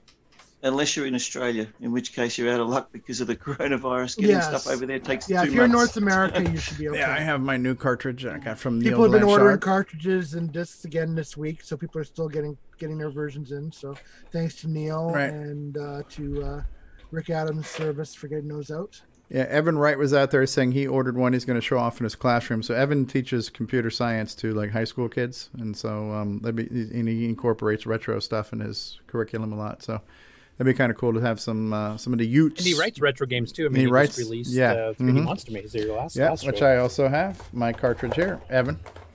Hey Nick, if I ever see you again, I want an autograph, Evan. Nick Marentes, I got an idea for you for your next game. And it would be like, remember the old game where the body is laying there and you take and you try to do operations. Operations, yeah. This could be like the coronavirus. Yeah. You know, where you're going in trying to get the coronavirus out of the operation, huh? A very topical game it would be, too. Extremely. Yeah, it would be. Touch the sides. Okay. You can add light pen support, too, while you're at it. You have to There play you go. with a mask. Play with the Thank you. mask. Yeah, this Thanks game. for the new game, Nick. And Thanks does for that the mean part- if instead of a smart bomb, I just use a disinfectant? Yeah, be a light ball spray. Hand sanitizer. Bring some You know, like when the bomb blows up on Zaxxon. Yeah. Yeah. Big coronas everywhere. Oh, well, we're not doing panel introductions anymore, are we? We're on, I don't know what the Thanks, hell's going on everybody. here. All right. Thank you, Nick. All right. Thank you, I'm Curtis, just- for handling the interview part. We'll fix it in post. Don't worry. We'll fix it in post. We'll do it live. All right, so we'll probably take one more break and we'll come back for updates and acquisitions. If anybody's got some show and tell, be ready to show, be ready to tell after these words. We got to decide what commercial do we want to run right now. We've run Fletcher, we've run Coco Do. Have we run Have TV we paid games? too much? Have we paid too much? We've run the David Ladd commercial already. I want TV games. Where's my TV games? Where the hell is it? Just, I have a little bit of game on news too. We'll just put it at the very end, I think. Oh, okay. There we go. Here he is. All right. So we're gonna. Oh, so well then let's do that now, Curtis. And then we'll take our break. If you got game on news, go ahead and do the game on news. Okay. Yeah. Sorry about that. Game on. I've stopped sharing. Okie dokie. Yeah, and thanks for that awesome game, Nick. I got it from you last night. Nice. I haven't looked at it yet. I can't wait to play it. And speaking of Mr. Evan Wright there, who's going to Yes. be showing off the game that Nick did, he's actually done an updated version of Flood It. And he's got a Ooh. little video kind of explaining some of the things. And most of it's cosmetic things just to make it look a bit better. It's got some sound additions. Okay. It's got some more animated sequences because basically the original version Wanted to show you some updates. basically of just, Flood It that, I've been slams the working on. painting on there. Now it It's the actually 4th of slows July it down here, so it if you looks like a hear, painting effect. Fireworks in the background. That's why. Using something called a DFS can or find depth a first clip search, that and picture. like it doesn't all fill in immediately. It kind of fills in, kind of gradually. You can watch. The Actually, I enjoyed this game as much as I don't like puzzle games that much. I enjoyed Flood It. And this was fun. The more it Yeah. fills it has to do, the more you can actually. So I don't know if there's going to be a new cartridge release because this was a cartridge game too, wasn't it? Yeah. I mean, it's just It was wrote a version it of this was that being was- provided as a cartridge, but I think he also made a ROM file available from his blog site if you wanted one. Okay, but here Yeah, you I can see the do. I painting do like effect the is- kind of painting Right, effect of it. there's Yeah, another that's little neat. Yeah, it looks better than that instant so I added flash, the sound with Yeah. blues, because the Cinemaling was too quick for a game like this type over thing. screen. And right now I have it hard coded to so the game only goes 10 moves. So anyways, Evan's actually in the chat right now. So many of the questions about this game, or if they don't have it yet, they can contact him for details. Yeah. and get the Evan, new send version. send me the binary. I want to play it.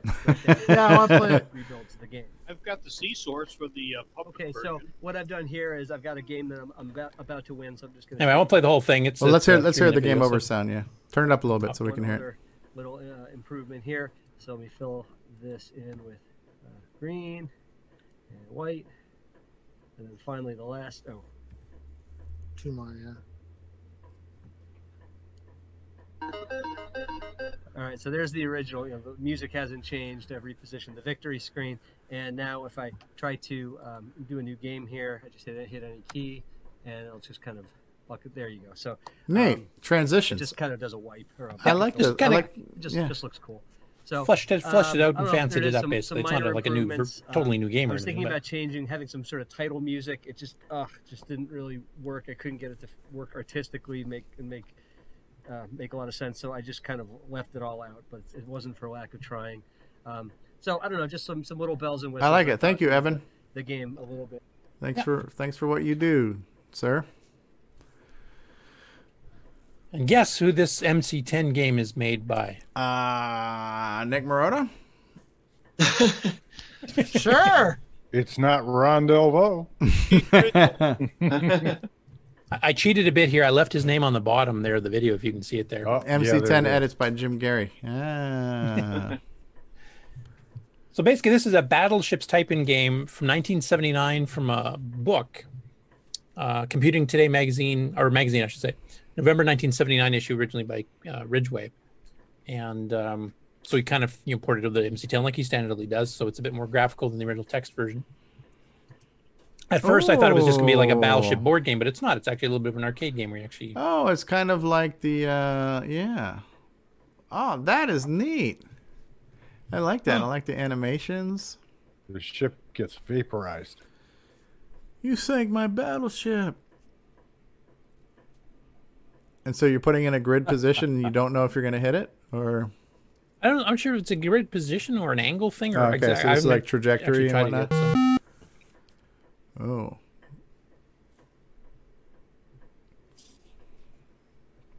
We're going down. Oh, an interesting little game, and obviously can be easily ported to the Coco too because it's in BASIC. So. Boom.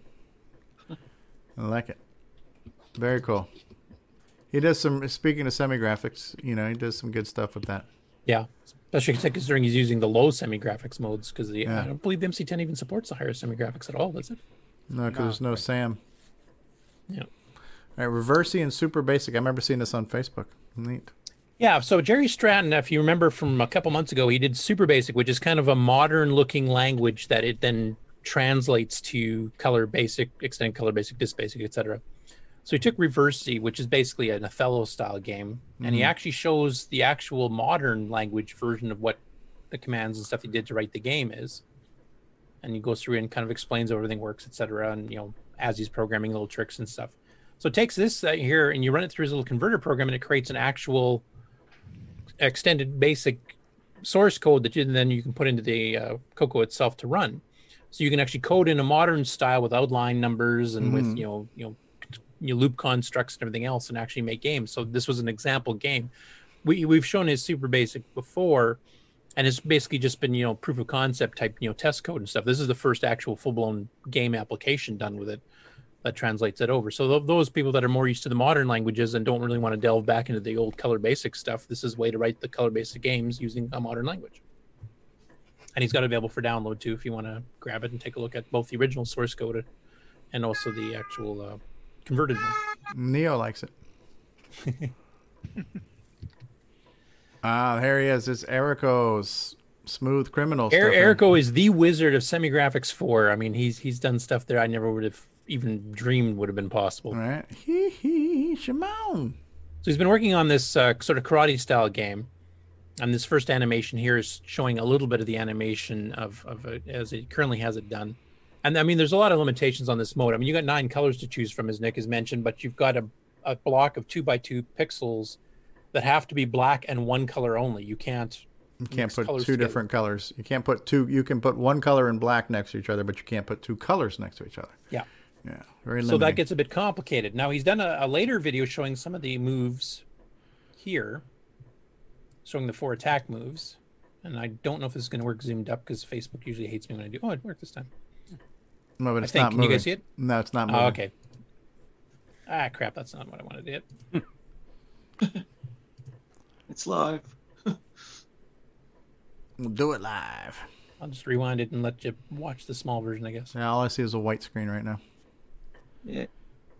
Oh, okay. Let's see here.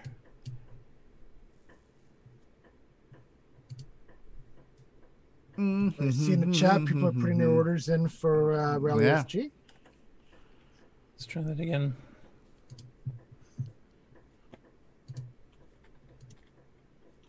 Okay. So, yeah, we can see it now. So we can't make it any bigger, but we'll get the idea here. And we'll First world problems. We'll post the link for those who want to see it on Facebook. Yeah, Facebook's video is weird because it does it every once in a while, but not all the time. I don't understand it, but. Pachoo, pow, pow, pow. Oh, kick. Ooh, jump.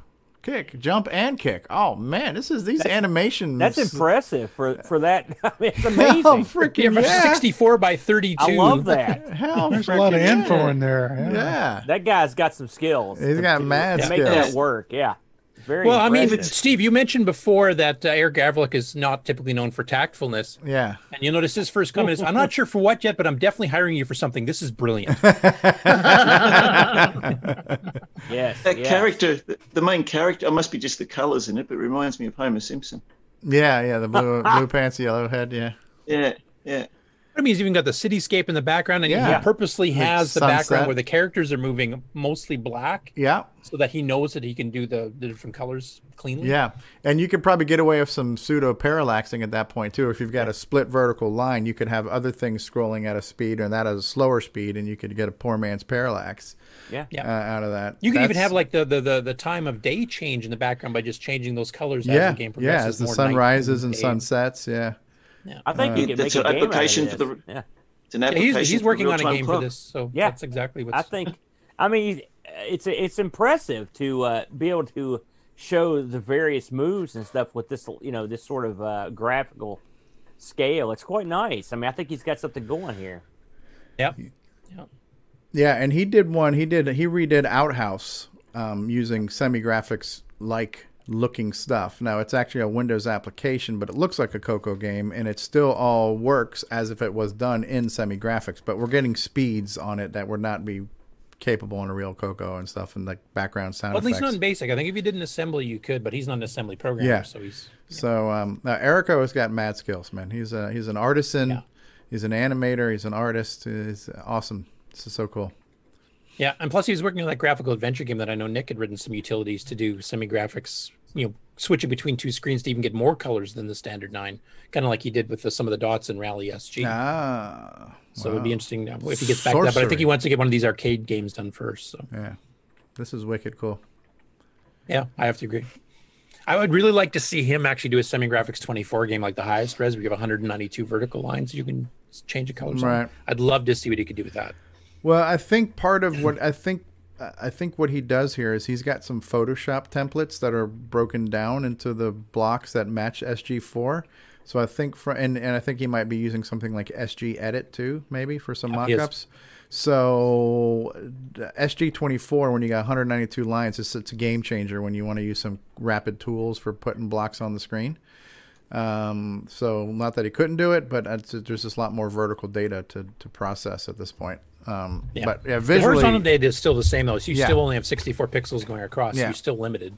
visually it would be really cool because there have been some cool things like the Storm, which is the Tempest clone. That actually looks pretty good in that SG mode, so. Yeah, that's like Guardian somewhat. Protectors 2, I still think, for me, the showcase of showing what the graphics can look like. But there's a bunch of others. I mean, we've covered a few. I mean, you did a semi-graphics special with Nick and I think, way while back. ago. We should probably update that because there's a bunch of others now. So yeah, neat. Good job, Erico. Thanks. Ben Drake says, hello, I enjoyed Tetris this weekend. Good to see you, Ben. Oh, great. Free games for your Tandy Color computer. But wait, how much would you pay? now, this is a new YouTuber I had not seen before called the 64K Gamer. Okay. And he's got various other systems too. All the old 8-bits. He's got game consoles like the Magnafox Odyssey 2 and ColecoVisions and stuff like that, Ataris and the Coco. So he did this video here just to basically show how you can go in the Color Computer Archive, even with your phone, plug in the microphone jack onto the phone, or earphone jack, I should say, and then load them directly onto the Coco itself. So he kind of goes through the, how to get to the archive and how to, load it up on your phone. So the game he chose as a demo here is Dragonfire. Okay. Now he's got pretty crappy, video quality in here, unfortunately, because of the scan lines and stuff recording on his phone. And we have Dragonfire. Okay. But he's planning on doing some actual videos of actual gameplay, and he's actually got some actual cartridges and stuff too. So he's kind of new on as far as doing Coco videos. So I'll be following his page to see what else he's got coming up. I've also left a message to him if he wants to either watch the show and kind of see if he wants to maybe guest on to talk about some of the stuff he's doing and how he got into Coco and that kind of thing, do the whole history thing. Very so cool. We'll see what his response is for that. Next up. Retro Core put up their second part. I did see the first part of the Frogger one, and I noticed they didn't have the Dragon or the Coco version of Frogger in it. So that's because there's a bazillion versions of Frogger, and you want to make a video 17 hours long. So in this case here, he did part 2, which actually does include the Dragon. Part 2. So these are the ones he compares in part 2. Okay, ColecoVision and Television, TI, Famicom, Dragon 32, Spectrum, Amstrad, Commodore, BBC Micro. Yeah, the BBC looks pretty good. Yeah, some of them actually are pretty good. Some of them he's not that impressed with. Some of them he's like the graphics look good, but the controls suck. Like there's a delay or a lag or something like that. So he actually does a comparative review. The Dragon one, I mean, it's not the most visually stunning because it's in a lower mode, but he said the controls work very well. I think that was with the Game Boy Color one. The controls, you have to jump ahead of time because it jumps diagonally when you jump off the logs and stuff. So it's like it's got the momentum, so you actually get thrown forward. So the timing's way off. Terry Steaky says hi. From Hey, YouTube Terry. chat. Terry. Hey, Terry. How you doing? All So right. anyway, for those of you interested in Frogger, there's a pretty cool comparison video that involves the Coco Dragon 32 version of it. So Okay, I cool. won't play the whole video because it's 12 minutes, but we know what ours sounds like. Ours has good background music, which I liked about it. yeah, and one of the very few third-party official ports. Yeah. But just about everything else that was actually an official licensed version of a game came from Tandy, and this is one of the very few that was the Cornsoft group, right? Yeah. And they had one for the TRS-80 Mono as well. Yep. Yeah, by Cornsoft as well. Yep. In fact, the only other one I can think of, I think, is Moon Shuttle by Datasoft, because Tandy didn't pick that one up, so they sold that one on their own too. But I can't think of another third-party licensed arcade title, to be honest. I think everything else is Tandy. Okay. And right. finally, Cuthbert in the Cooler by one of our favorite gameplay viewers. Rob's Little Retro Gunner Rambles. Punk. Yeah. Okay. So I won't play that because there's a long one here. And he was kind of figuring out, as usual, the game as he goes. Though it does have some. I love these load screens. They're so cool. This is going to be Cuthbert in the Cooler for the Dragon 32. I mean, you knew it was Dragon 32, aside from the title screen. So, yeah, I'd have put on this video the vibrant green and the custard yellow. And look, there's Cuthbert himself, all excited. Is that character who they called Cuthbert? There, or is that's just excitement. I'm not sure if that was. Sweat I'd and have to check excitement, or is the that, old like, his hair microdeal falling out? catalogs because it might have been their. no I know idea. it's their motto. 1985. We're getting quite late in the day. Here Their for the official Dragon, representative aren't of we? the company. I can't remember if he was specifically yeah, called so maybe Cuthbert. this That will was be just a quite series an of games. advanced game. I have no looks idea. like What I've Me just picked Worry. it out as the next Yeah, list. right. I haven't Yeah, got Freddie Newman, yeah. any instructions or anything. And I'm right. trying to think what. Yeah, I'll fast forward a little bit here. forward, yeah. Notice they've spelled He actually does go through the correctly. directions a little bit, and I think we've seen this game before. So. Oh yeah, we have. This is where you have to try to get the key and escape the What guards am I and stuff. supposed to do again? Okay, we've Yeah, seen and then this. you go to the second screen where you have to get the map pieces and then go through Okay.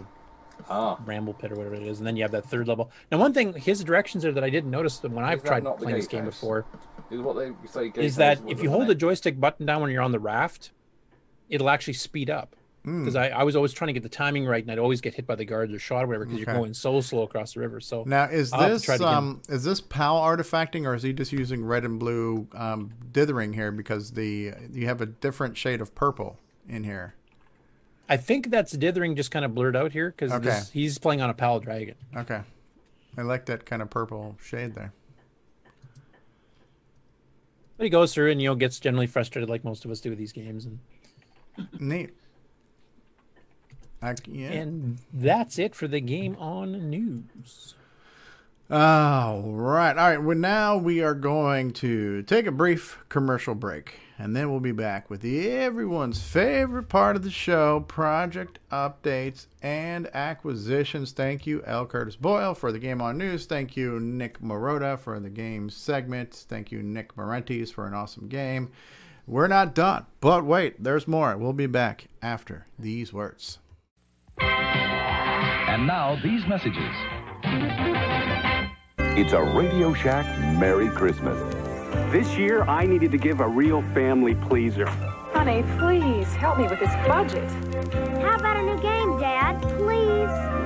And I found it. Radio Shack's Color Computer 2. On sale for just $99.95. It entertains, educates, manages. It's expandable and affordable. Now that really pleases me. The Color Computer 2. Sale price for Christmas. Only at Radio Shack. Hi, I'm Kieran Anscombe, author of XRAW, and your brain is resolving sensory input into Coco Talk. At Gsoft, we make games for the TRS-80 Color Computer, TRS-80 MC10, and Dragon computers. Our basic games cover the range of genres from arcade, to text adventures, to simulations, to 3D dungeon crawls. This is our latest puzzle game from Japan, Fruit Panic.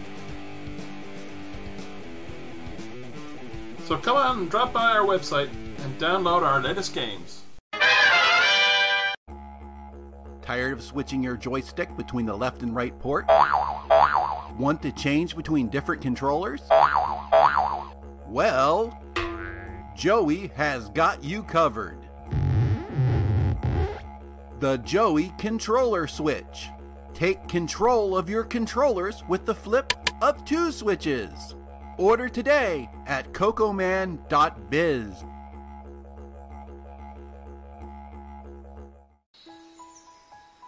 And now, Coco Thoughts by Samuel Gymes.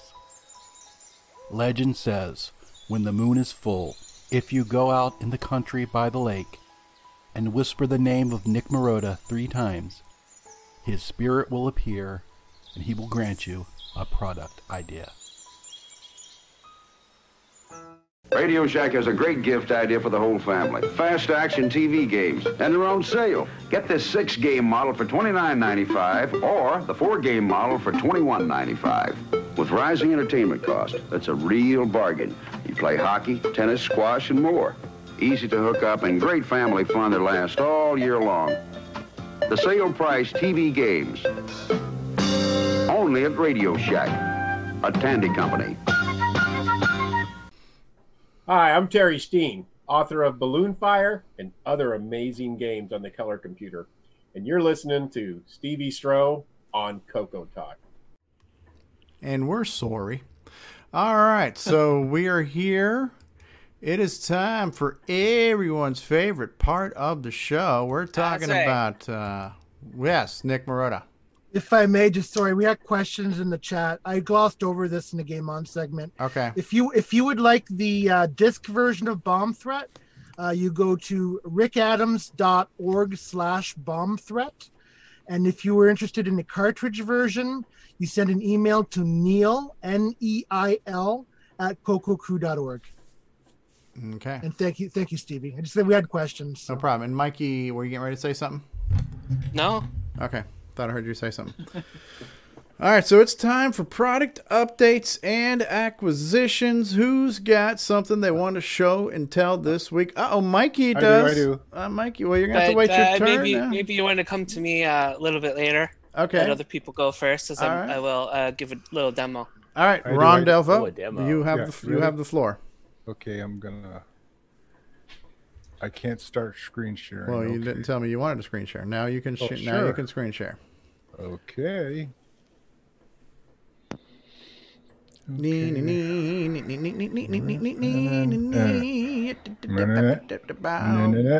waiting. And there it is.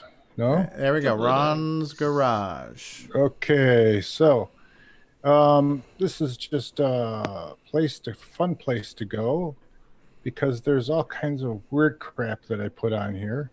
And if you're bored, come and visit. It's about some interesting things. I do some artwork now and then.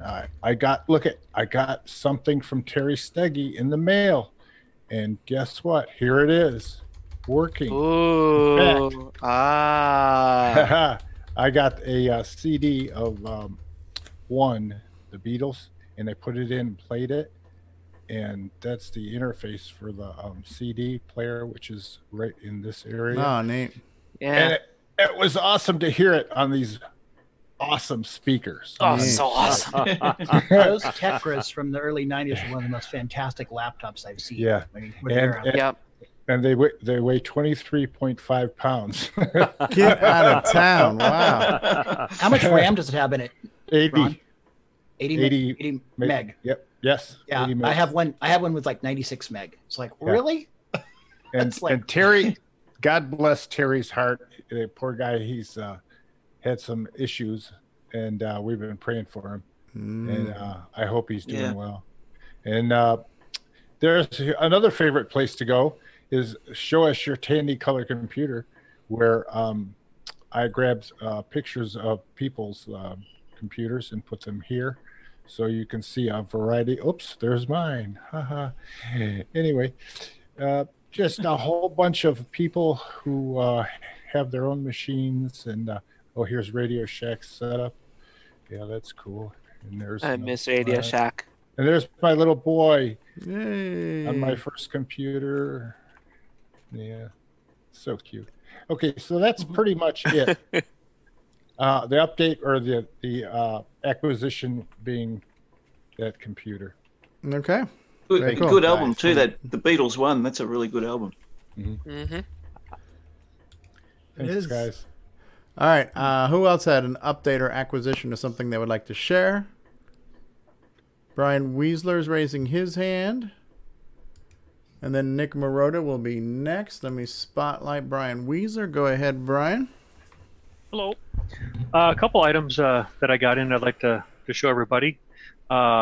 One that I got recently here, he finally was able to ship them from Retro Innovations, the Coco MIDI.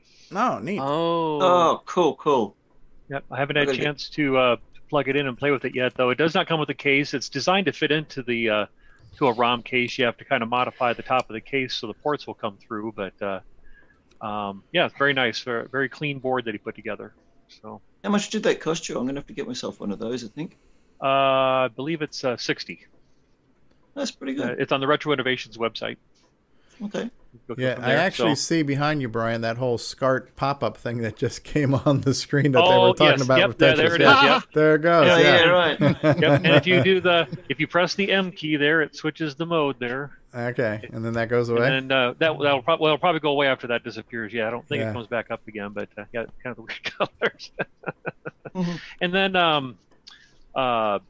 there was another gentleman that posted a picture out there, and I'd reached out to him.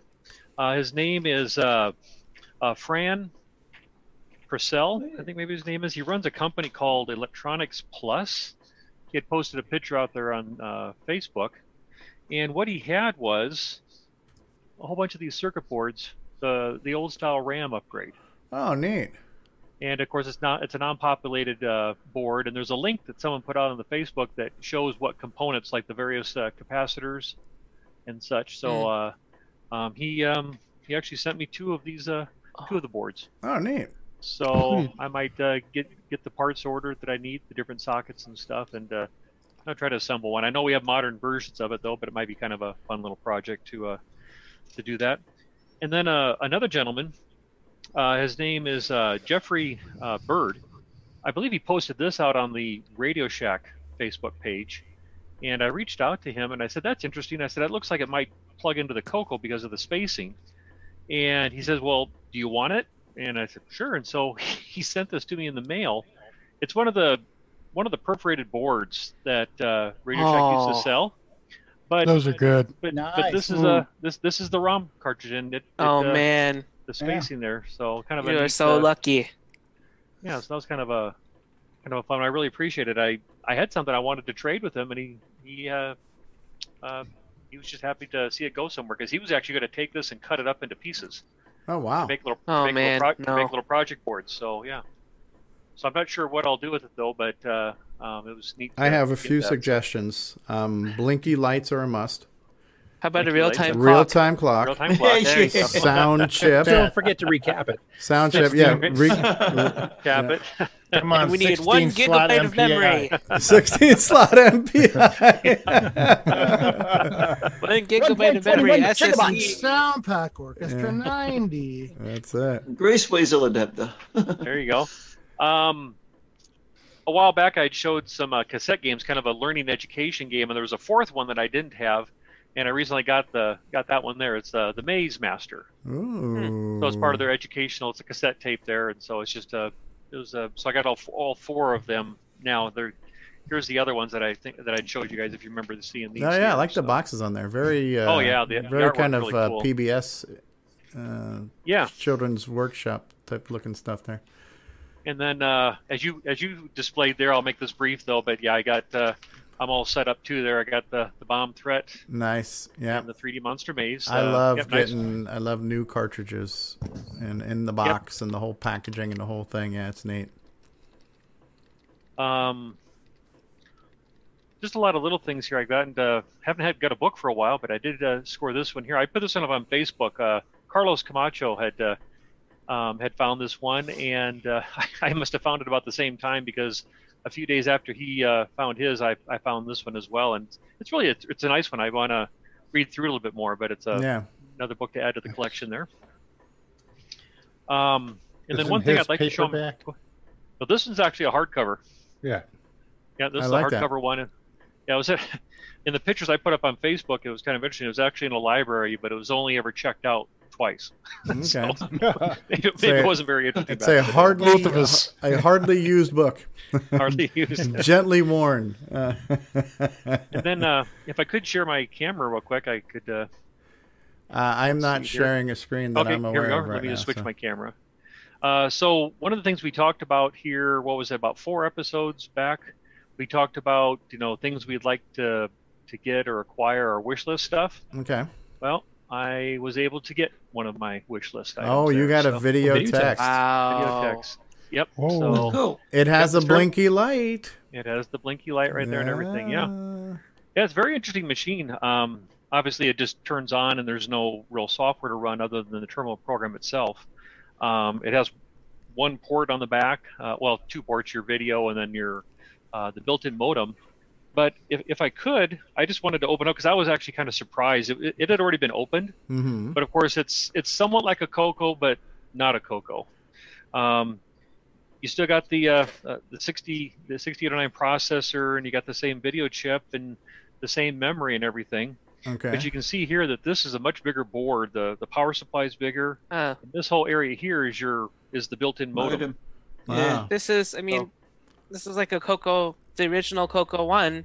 Like if you have an early board, I think if I open mine, I don't think mine would be like this. This is probably more like a C board. This is like a neutered one. Yeah. And you can see here there is no ROM cartridge here. Right. But there's an on opening the case, for it's it. all blocked out. So yeah, it's strictly it's a dedicated system, and probably dedicated ROMs right here as well. Right.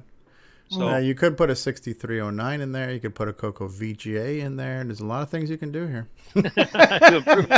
I just wanted to, since the cover, I try not to break the warranty seals if they haven't been broken, but this one had been broken, so I thought maybe, I don't know how many people had seen what the inside of one of these things looked like. No, that is neat. That is neat. So, but yeah. Yes, a big old transformer there for the modem up the top. Yep. Oh yeah, right here. Yeah. Yep. Yeah, for the audio side of it, yes. When you're blasting out 300 bits per second, you need lots of power, man. That's right. Maybe it'll update to 14.4. There you go. Blast out 300 bits over 1970s telephone systems. Yeah, right. Yes. Yeah. About 500 decibels. Yeah. If you hook that in, it's going to want to download a bunch of updates. Show us the inside of that case. Is it black? Yes. I don't know if it's coming through very well, but it is. Yeah, black it actually is black. Yes. Yeah. Yep. And you can see the plugs for the ports for what would be for the light. one. Oh, does it have Was the LED standard? What's that? Was the LED standard? Yes, that was your activity light. Yes, it was. Yep. It actually plugs right in here on the board. There's a spot where it plugs in. So when you first turn it on, the light comes on and then it goes off. Okay. But from reading in the manual, once you connect to a service, the various services that were when it's receiving data, the light right. It's like an activity light. Now, does the cassette relay click when you first turn it on too? Oh wait, there isn't one. There isn't one. No, there isn't one. Yeah, you strictly have. There you go. That's your RF out, and that's for an external modem, then, right? It's just serial. Yep. Right? Yeah, this didn't come with the cable. It's a DIN plug that's it's the same as what goes for the cassette, but it goes to a phone cord that you'd plug right into your into the phone wall. line. Why didn't the keyboard fall out? It's actually it's the old style with the thinner ribbon. It's the one that has that heavy ribbon that's really stiff. So it's not going anywhere. So that's neat. Now, do you the mind? modem's built right into it, right? Like the actual hardware. Yeah, modem? it's there. Yep. Yeah. Here's your modem circuitry right here. Do you mind saying what that cost you, or? This was 160. Okay. I mean, see the back of the lid. They're pretty rare, so. Let's see the back of the. Wow. What's that? What's the serial number? What's the serial number? Oh, the serial number. Yeah. The serial number is 1236. So don't know if it's coming through there. It's upside down probably for you guys, but oh, the people in Australia can see it fine. It's up the right way here. I want to see the back of the lid. The back of the lid. What the hell are you talking about? The back? Oh, of, like where the ports are. Ports? Where the ports are. The rear of the top case. Okay, yeah. So that yeah, see, that's what I was talking about. The plugs. Yeah. That are still there for the ports that would be on a Coco. Yeah. Right. Yep. So like use the serial same port mold, they just didn't and, knock it out. Yeah. Yeah. 2 TV, telephone. Yeah. This is exciting. This is like, if you think about the evolution, this is like the predecessor. This is like the Cro-Magnon or Neanderthal to the Coco, right? And the and what's the difference between this one and the blue one? Well, the blue one was your AgVision, so this is the Videotex. So this would go to your. The blue one's probably a little bit older, right? That maybe came out earlier. Well, would it have the same motherboard? I'm going to guess it probably does, because from what I've been able to read about the AgVision was kind of the same principle as this system, where it would connect to different various services, but it was ag related. So for farmers and things like that, it probably would just connect to those type of services, I'm assuming. So yeah, they have different ROMs. So from the manual I've got, the AgriStar thing was pretty specific to farming, and obviously this is more Dow Jones new retrieval and that kind of thing. Oh, Tim Franklin says it looks like it needs to be recapped. So, so when you turn this on, there's no cassette click, is there? No, there's no cassette relay. No cassette click. All you get is a blinking cursor that says Videotex. If you have the Videotex cartridge, you get the same result on your Coco 2 or Coco 1, where you just come up to the little Videotex and you hit enter, and it just sits there and blinks. I think there's a key that you press, then you can type in a phone number, and then it Did this use the AT commands like Hayes modems? Do you have to type in like ATD or ATDT or anything? No, or I don't think so. The Hayes protocol didn't even exist at this point. Oh, wow. It did. Oh, you got the manual. Look at you, Mr. Fancy Pants. So, like the old Tandy modems, they had that star protocol, wasn't it? Star. Then the you could do like star 20, star different star. What's the date on the manual there in the beginning? I always did star 69 to block caller ID. I think the next page, yeah. 1980. 1980. It's the same year as the Coco. That's neat. Mr. Dave raised his hand, so I think he has a comment. Yeah, I have a question. If you pull out the extended basic ROM, where that would have been, will it boot up as a regular Coco? There's only one way to find out. I really don't know, because I mean, it has a lot of the same chips. I mean, it uses the same chip here for the video, and it has the same. What was that chip number? PIA, or aren't we a PIA short there? Yeah, usually there'd be two PIAs, and so. Is there a SAM as well, or is not? That I'm not sure about. Oh yeah. Did they have a salt? 6883. Yeah. Sounds like a hold my beer moment. CPU there. This must have come out after the Coco, because we have all the knockouts. We have the knockouts available, and I would wonder if that ROM number is the same as a regular Coco ROM. And just I think the original version, which I can't remember which came first, the AgVision or the Videotex terminal. I think the AgVision did, but I think that was actually predated the Coco. Yeah, when I remember. I see three. It's probably hard to see right here, but on this ROM that's right here, it actually says Videotex right on the ROM. It says Tandy 81 Videotex. What's the other one say? It just has a like a Motorola part number on it. What is it? 68. MC or MCM 6810P. 6810. 6810. Yeah. I don't know what that is. 10. Yep. P. Interesting. It's also got 3 honking power supplies in it, judging from the 3 regulator chips I see down there. So yeah, there's one. Where's where your salt chip went? They just did it the hard way. Yeah, let us know if it'll boot as a regular Coco that can't do anything. Once you pull out I'd have to get some ROMs, but I might be a little hesitant to do that. But I don't want to blow. No, you don't need the ROM. Just pull out the EEPROM. Have you had it on for a while to see if it warms up? No, I've had it on for maybe 20 minutes is all. But I don't know if there's really a lot of heat out of here at all. And I think if I remember correctly, the modem's limited to 300 baud, right? Right. I think if you put a tin tray on top of there, you could probably bake cookies with that thing. Well, I did take the cover off here so we can see this. This would normally be covered right here. Yeah, with an RF shield, right? Yes. What is the RAM in there? Is it maybe 16K or 4K or? It's hard to say. It looks like. Are they 4116s or 4164s? Or? It's 4K. It didn't need much else for the terminal program. There's no basic program or anything. High res, and that's really old. So they are Tandy chips though. 0027. 804 0027. I know I've seen it in some of the Coco ones.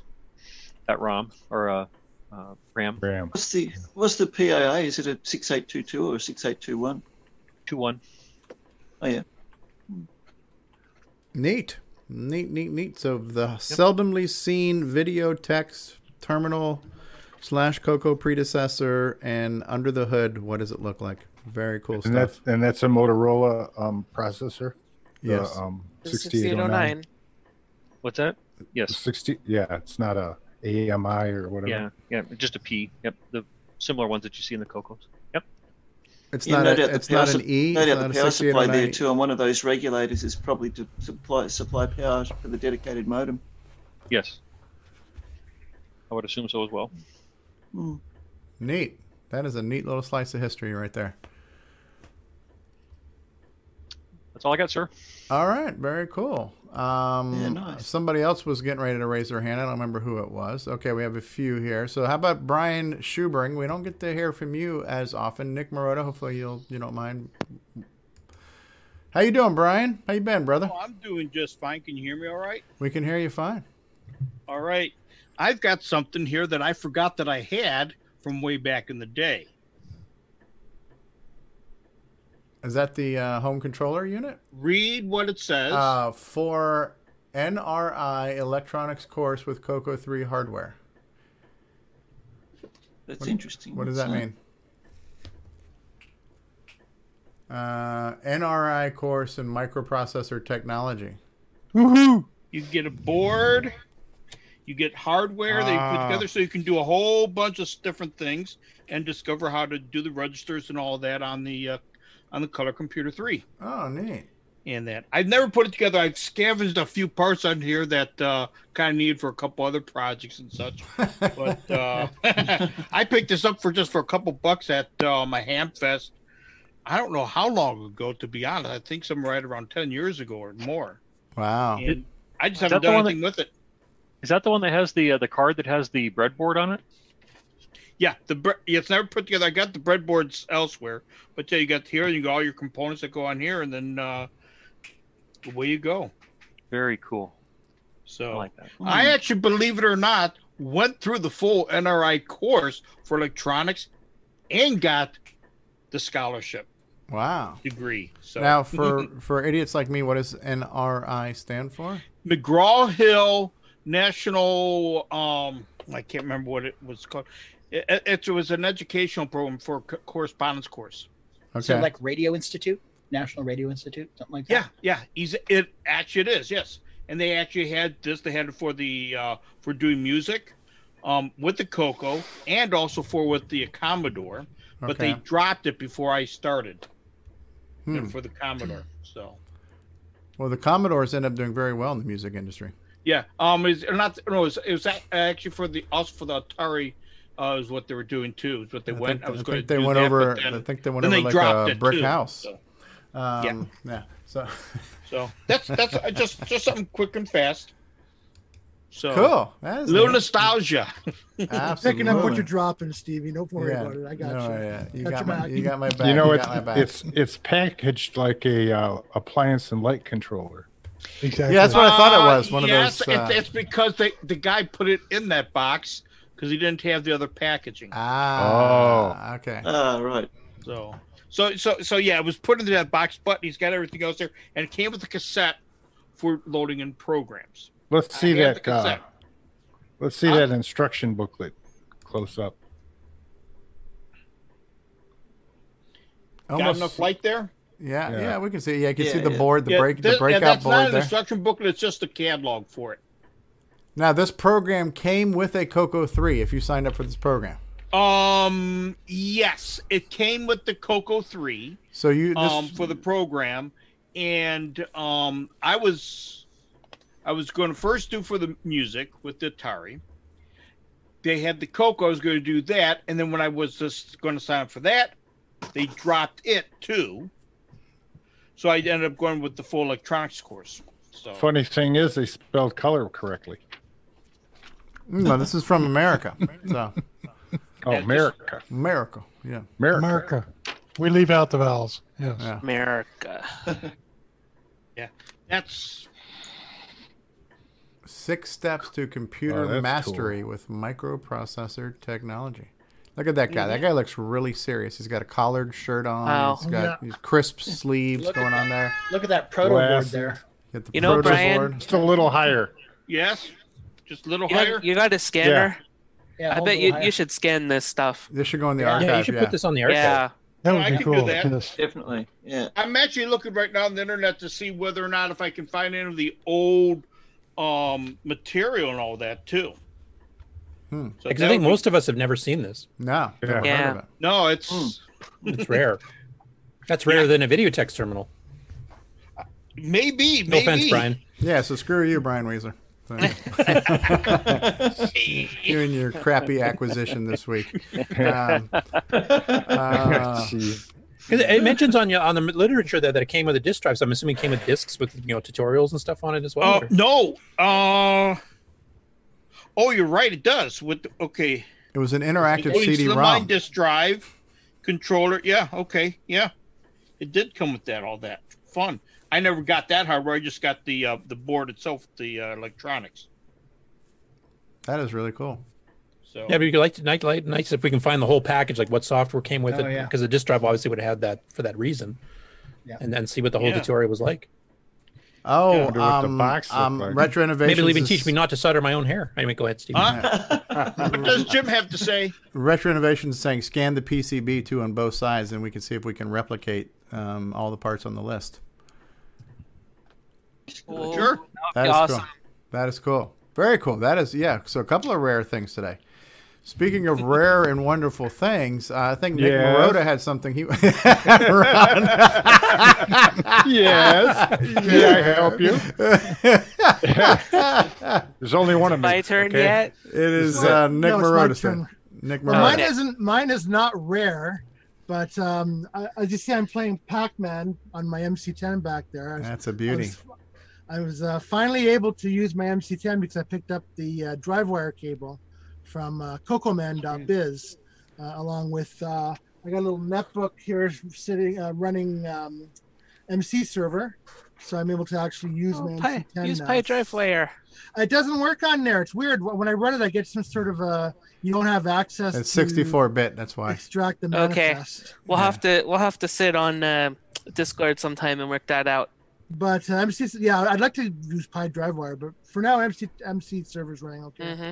So I'm able to. But yeah, we should talk. So I'd like to get a PyDriveWire going. What's so that good looking cartridge sticking in there? So I'm able That's to the use memory upgrade. MCX 128. Yeah. Yep. So that's what's giving me my MC server access. So pretty happy. I can actually finally use it now. Neat. So, and thank you to Coco Man for sending me the DriveWire cable, and he told me which so when you go adapter to use. When you go shopping, you stop right there. I do. Stop right there at cocoman.biz.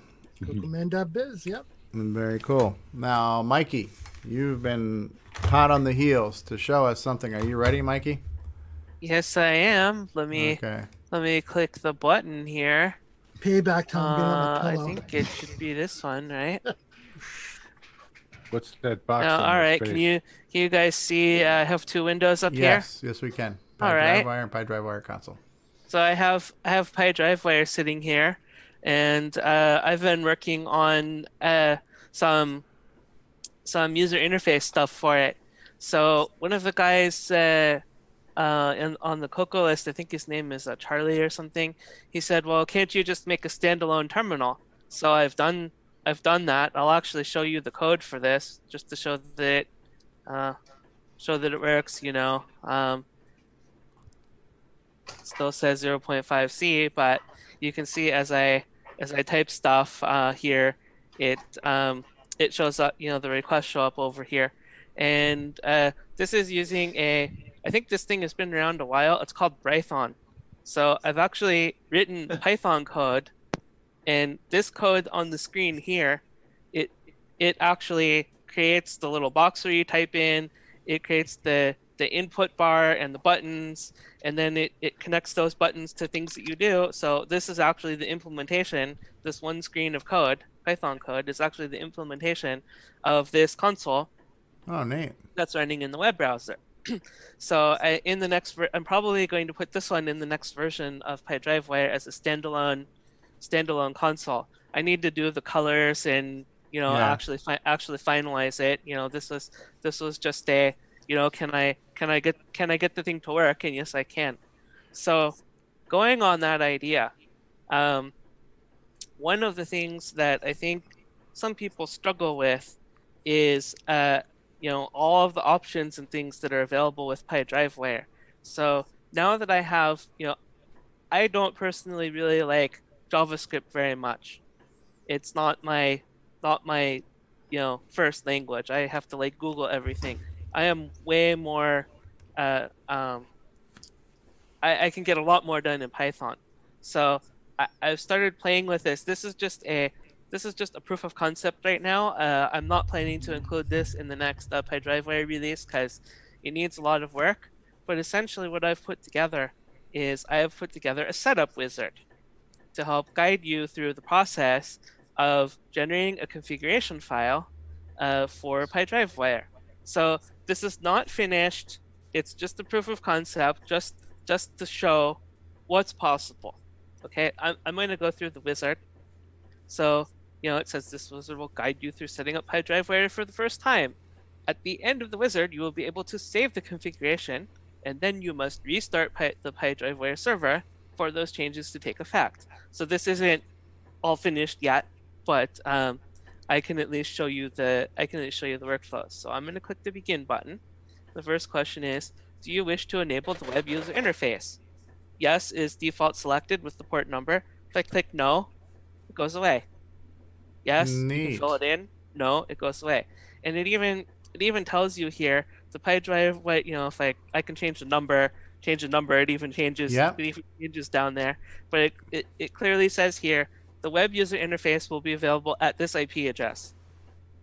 Right. All right. So let's say yes. Leave it at port 6800. Continue. So the next question sort of addresses another problem that people have. This is sort of a gap in my documentation that I don't actually describe this, but this is how you configure what is connecting to the PyDriveWire server. There's a similar dialog. It's a little bit fancier than this in the Java server. So let's suppose that I'm going to select. I think I should probably put this serial. I don't know. I still have to play around with this. But what I want to show is that the different Cocos communicate on DriveWire at different speeds. So if I select serial, these are not real ports. They're just samples. If I click Coco 1, a Coco 1 does DriveWire at 384. A Coco 2 does DriveWire at 57.6, and it automatically changes. The Coco 3 does, etc. Right? And the Coco 3 FPGA, normally this is the fastest speed. And MC10, and you can of course customize it. TCP/IP connections. If you were, I should probably have a button that says emulator up here. If you're using VCC DriveWire or MAME DriveWire, you're connecting it over the Becker port that's built into those. You need to have TCP/IP accept, and of course, PyDriver can also make an outgoing connection. My Coco, whatever, right? I'm going to leave it at, for this example, I'm going to leave it at serial, and let's say we're doing Coco 3 today. Mm-hmm. Go on to the next step. Do you want to enable printing support? And then if I say yes, all the options are here. Do you want print a PDF text, where do you want it to go, what do you want the files to be named, etc. So after going through that workflow, this is actually the configuration that I've written. It set the UI port. These are the options for, I selected Coco 3 on the serial port at 15200, and these are the printing options. So if I'm happy with this, I can click Save and type the name. And the default name here is main, because this is the main, the first instance, the name is usually main. So I'm going to go ahead and add another instance. I'm going to go through this very quickly. Let's say that we're doing an emulator, and we want to accept. Okay, I'm just going to say continue here. This is the configuration for the second instance. So I can save that and say this is Becker port or something. Okay, so that's been saved. Now there's another part of this that's a configuration editor. I'm not going to go into the complete details of this, but I can actually click on this and edit it. I can actually go in the box here and put. I changed it. I can actually put stuff in the config and save it, and the other instances here as well. But if I click the button that says show the current version of the config file, this is actually the complete config file that the server is going to run. It's the first instance. You see I put in this test here. Mm-hmm. That showed up, and then here's the second instance. Instance 1, right? You got And your then main. when this is completely finished, you will be able to click a button, and it'll actually upload it to the PyDriveWare server, and it will tell you to restart. So this is a proof of concept. I'm still working on it. PyDriveWare has a lot of options, and I realize that it's complicated for people to get it configured. So this is just something I'm playing around with, and it seems like it's really needed to help people out with DriveWire. Jen. Yes. Okay, if you have a second instance, would that be for a second machine that you have hooked up? Like if you had a Coco 1 and a 3 hooked up to the server? Okay. Yeah, so the Java server does this as well. You can have multiple server instances, and you can configure those to connect to different things. They can each, if you have multiple serial ports connected to your machine, you can have one that connects to one computer, another one that connects to another computer. You can just keep going as many serial ports as you can connect there. It'll do that, and then for the so you can configure one server to talk to multiple things at the same time. Cool. Anybody else have any questions about this, or think it's a good idea, bad idea? No, it's helpful. Great idea. Excellent idea. I like it. It's actually, I was actually smart enough to figure out how to do it from the command line by reading your docs, but more user friendly, and the more lower the barrier to entry for people to get up and running with it, the better. Right. Remember, Mikey, it would be yes. nice if there would be on pretty colors. Oh, well, I haven't. I'm a programmer. I'm not a web designer. Okay. Actually, I was joking with Alan when I showed him this. I personally learned how to do web programming in the late 1990s, and this is the kind of thing that we'd have in the 1990s. It would look just like this. Well, it's a Nowadays, retro hobby. people want things to be prettier, so I have to either get a graphic designer to help me, or just brush up on my CSS and put the colors in, and do all that screw kind it. of stuff. It's a retro hobby. They don't like it. Screw I it. want more radio buttons, and I want blinking text. Okay. And lasers. We want lasers. I want a page hit counter on the bottom to know how many times. Lasers. Real-time clock. I want Oh my a gosh. link to GeoCities. I want it to control. say best viewed in Netscape Navigator. I want a page hit counter on the bottom. Now, I paid for Netscape Gold, so I wanted to make. I think you have to follow the Steve Jobs thing. You have to make the buttons lickable. That's what you really want. Uh-huh. I want it to Acid flash. built into it. I want it to flash so I go into a trance and then send you money. Bitcoin. Insert Bitcoin here. Right? And Yeah, if that once I works, do- send that to Nick Morendi's because he needs a fifth Ferrari too. So. That's cool, Mike. Join my And keep in library. mind, That priority mailbox in the background is the property of the U.S. Postal Service, so you must use it for mail eventually. Yeah, Manny says it must have an under construction. With the little guy that's digging the shovel that's digging. Yeah. Coming soon. Yeah, that's what they did back then, right? Yeah. Oh yeah. I had it on my website. Yeah, the early days of the web. Does anybody? Under construction. Yes. Does anybody Mr. Dave. else have Mr. an Dave. update? Mr. Dave does. Yeah, I got a few little things. Okay. All right. So first up, I got my bomb threat cartridge. Pretty happy about that. The other night, I got the Rally SG. Nice. So I got that. Nick Morantes Did that make it across the Canadian? Make it across the Canadian border fine? Yeah. You only got 80% of the bits though.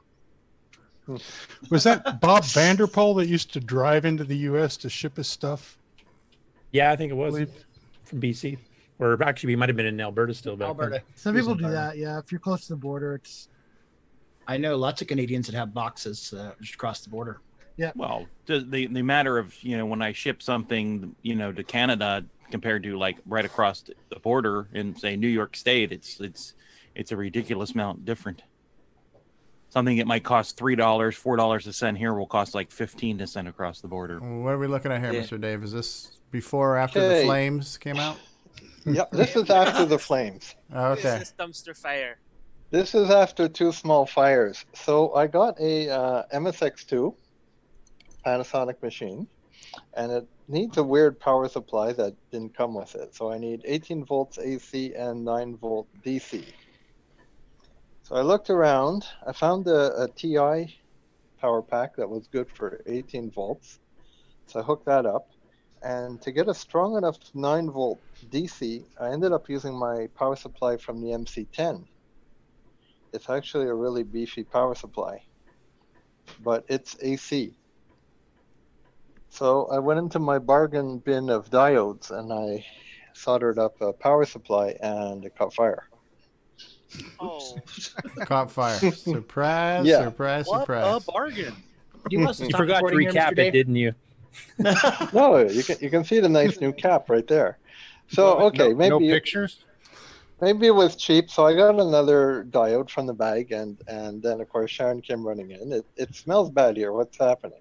Well, yeah, there's fire. The smoke got out. So the good news is, oops.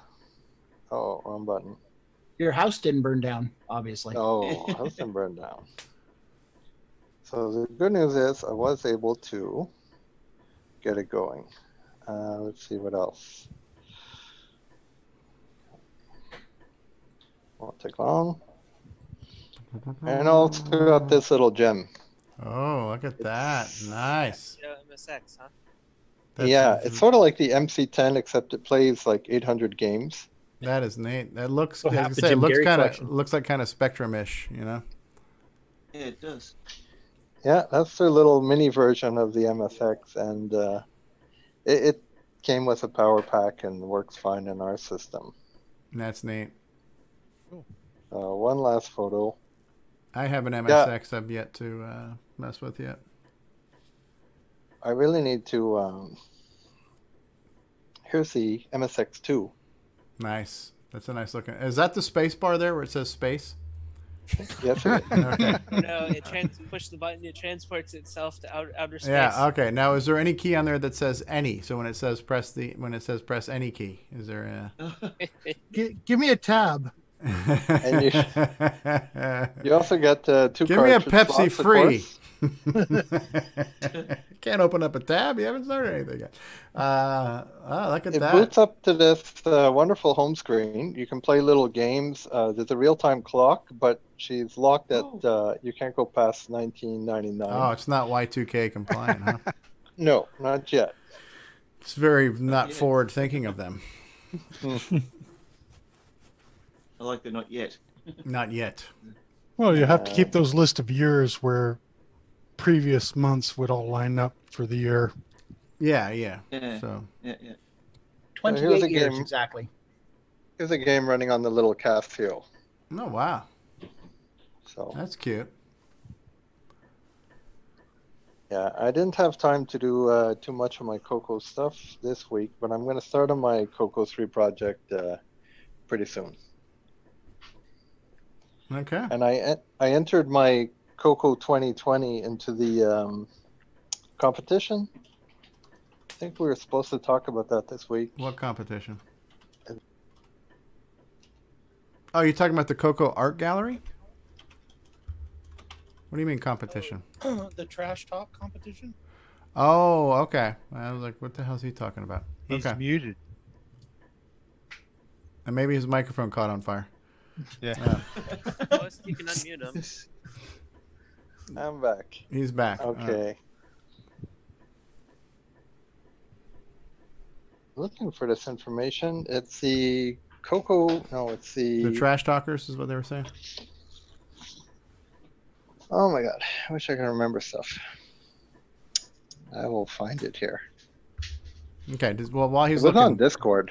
Does anybody else have an update they want to share? Rick Euland, I believe, does. Yeah, a little bit of things. I was digging around in my attic for floppy disks, and I found this jewel. Oh, Hey. wow. 1, 2, 3, 4, 5, 6 slots. Now, is that 6 the A-Bus one, or is that the Frank Hogg one, or which one is that? It's a Coco Ask cartridge. me. I can't say. It's a Coco. Coco I've cartridge. got a. I'm sure it was in my Or the repair BT pile. 1006 or whatever the heck it was called? I can't remember now. It is not labeled in any way, shape, or form, so I'm going to have to fix it so it works, so I'll know whose it is. But I did find it. Did you recap it? I have not recapped it. No vital smoke has come out, so it's probably good. They got all the logic in a cartridge case, which is not a cartridge case. Oh no, it is. They actually used a physical a gaming Coco cartridge game case for the case for the logic. Oh, that's So cool. I'll have to fix that. And then the other thing is, after so many different requests for different configurations, I have decided the mouse timer might just become this itty bitty little logic board that anyone can stick any kind of joystick in or outs onto and turn into a product for any computer that has 2 fire buttons or less. So I'm thinking that might be the thing I make. Everything's off to the prototypers to do the original plug into the back Coco, but that doesn't seem to be very popular, so I'll probably just build that for me and anyone who might want one. But I think this little logic board is going to be something I might actually be able to do something with. So anyway, that's where I'm at this week. Well, does this board have a name of an American company or American thing, or is it going to be like a continuation of the Down Under stuff? No, that's Jason's got the market on that. Well, you know, this is the mouse tamer. What you do with it Mouse is up tamer. to you. Ah. So, because, you know. So was it down under or up over? Up over. Over under. Anyone Okay. else? Found Anyone it. else have a project update or acquisition or something to talk about that they acquired this week? Anyone? Mr. Dave is showing something else. Okay. There it is. Yeah. Okay, so what is that? This is the Double Do 2020 competition. Okay. So they're looking for any kind of game, program, innovation, hardware. So I'm going to enter my wonderful Coco 2 with the RGB keyboard. Okay. Well, I entered it this morning, so they were pretty happy with it. Okay, neat. That line, the only request that we have is that commercial releases need to hold off selling them until after December 2020. Are you serious? Okay. Interesting. See how that goes. All right, that's cool. Well, I showed this What off. will you win? I don't know. What will he win? I don't know. Av will send you a completely working TRS-80 Model 2. No, I'm just Okay. kidding. From I'm looking for Australia. bragging rights. There's some hardware cards you win, like Yeah. or I showed this off last night when we were doing our test, but I'll try to show it off again here today in the big show. But this is a board I just got from eBay that I ordered like 4 months ago, but it is a CGA to VGA adapter. So you can see here it says MDA, CGA, EGA to VGA converter.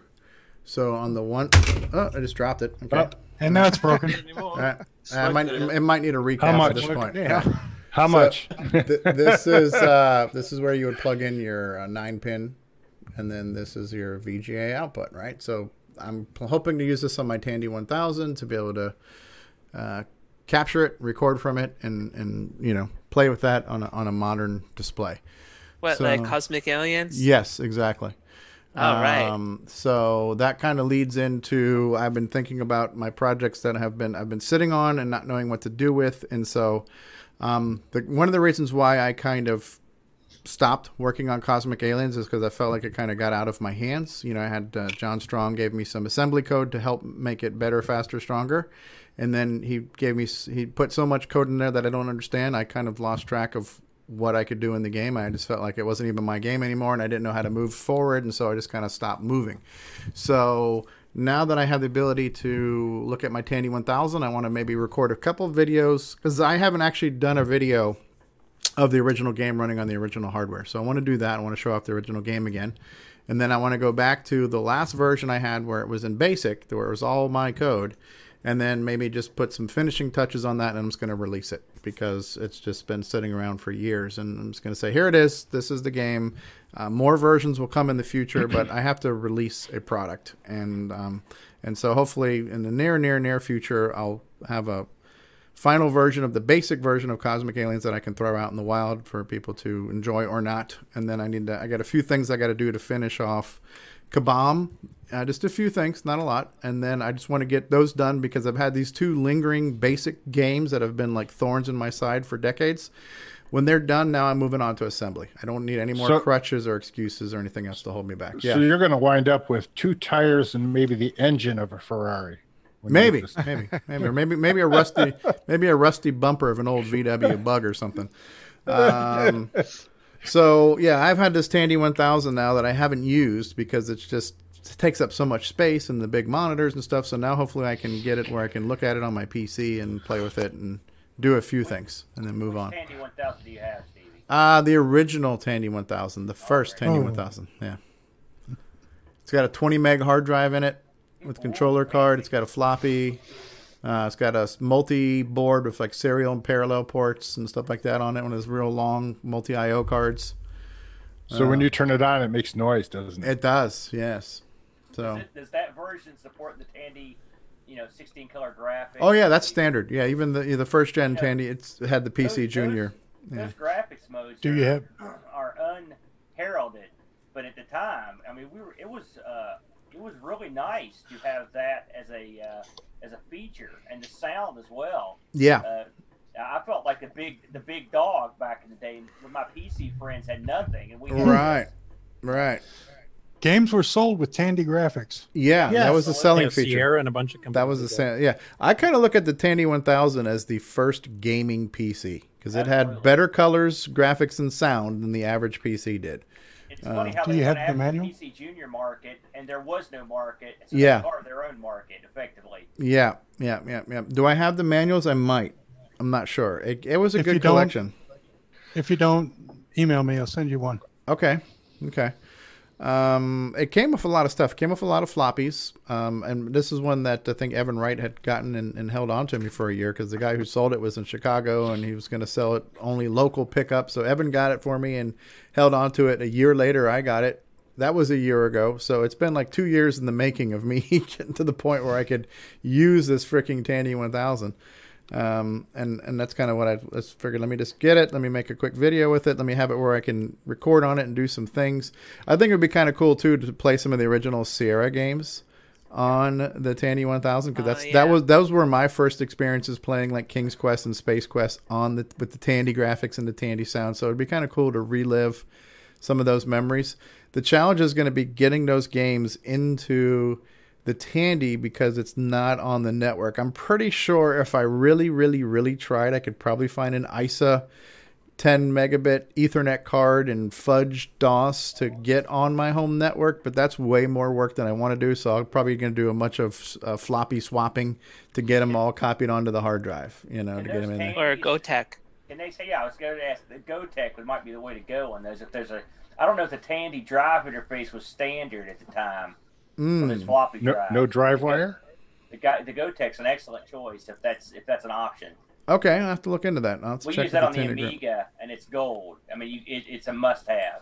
Okay. And that would support like copy protected discs too, if they happen to be that way. It just all you do is put a bunch of the discs. The disc, well, on the Amiga, it's an ADF file, the disc files. Okay. And then you literally use the controls on the Gotek to pick the file you want to think that's in there, and that's it. It would be great for that sort of setup. Again, I don't know if the floppy drive was a standard PC drive. I think it is. It's a 34-pin connector because I've actually had to juggle a few to get the damn thing to work. It's something to ponder. Yeah. The Gotek's a good choice. Okay. Well, because I have an actual physical floppy on there, and I've also got a tweener machine that's like a Windows 98 box that's also got a 5 1/4 inch floppy that is on my home network. I could use that to pump, real floppies into it and copy them to the hard drive. So, but Gotek, I'd definitely look into. It's funny, back in the early DOS days where everything was sort of a booter and there was no hard drive installation, because I had a Tandy TL and an SL that had no hard drive at all. So everything played off the floppy drive. And that's the way that's the way the games came. Right. Well, some of the early Sierra games almost had their own DOS on them where you booted to that disk, but then later on they were all in MS-DOS format and you could copy them to a hard drive. And then it would just do a copy protect. Please insert floppy, and they would just check the floppy for the protection, and then they'd run off the hard drive. Yeah. It's great showing people who own PCs how bad their PCs are, though, by playing their exact same floppies on your Tandy 1000, and they look so much better. And sound better, too. Oh, yeah. 16 colors, 3 voice music. It was high end. Difference. Yeah. Absolutely. Yeah, and because I was working at Radio Shack at the time, and we always have those store demos, too, that had like all the Christmas scenes with the multi-voice music. I would love to find some of those demos and get those and run them and record some videos on them, because those were like system sellers. I mean, I was a salesperson, and I was selling Tandy 1000s like hotcakes at 6% commission on a $1,200 system, so because those damn demos were gold, man. So... yeah, and there are, as Steve Powell was saying, that they do make some hard drive adapters that use compact flash for hard drives, or some. I actually have one of those. I have an IDE to compact flash adapter. And then the thing about the Tandy 1000 is because it was only an 8-bit bus, it was ISA, and IDE is actually a 16-bit bus. They actually have to make a different converter that converts ISA to IDE, and it's a whole thing. But you can get one of those IDE to compact flash adapters to work on an ISA bus system, but it's a kludge. I'm lucky I've got a real hard drive on there, so I'll probably just use that until it dies, So, yeah, cool. Hey Stevie, what path were you going to take with your assembly language? I know we started the videos there, but I don't know if you were going to use this book here, the one I'm holding up. Were you going to go through this book? I'm not going to do that book for a couple of reasons, because I'm going to do a video series on it, and I know William Barden has been kind of copyright conscious about those. He's asked for his book to be taken off of archives and stuff, so I don't want to contribute to any distress that may cause him. So I'm going to be using the Don and Kurt Inman book that I have. I have the physical copy and I've got the digital copy, and and that one's really game centric. Yeah. So that one's, if you're writing games, it's definitely it's an easier one to learn. I'm going to be basing my stuff off of that. So I'm hoping to get that started. Also, that book is the I'm sorry. It's the Don and Kurt and Don Inman. Yeah. Yeah, the problem with that book too is it's very specifically the cartridge version of EdTASM, which really kind of limits you in this day and age. Right, but I'm sure you could work around it with Disk EdTASM or whatever, or even Robert Galt EdTASM. So that's not going to be my first thing I might do. I might do that one offline and just go through some of the lessons as well, but I'm looking for more of a fast tracking thing. It's on the Color Computer Archive, Manny. If you look for, let me find the book just to show it off, and you can search for it.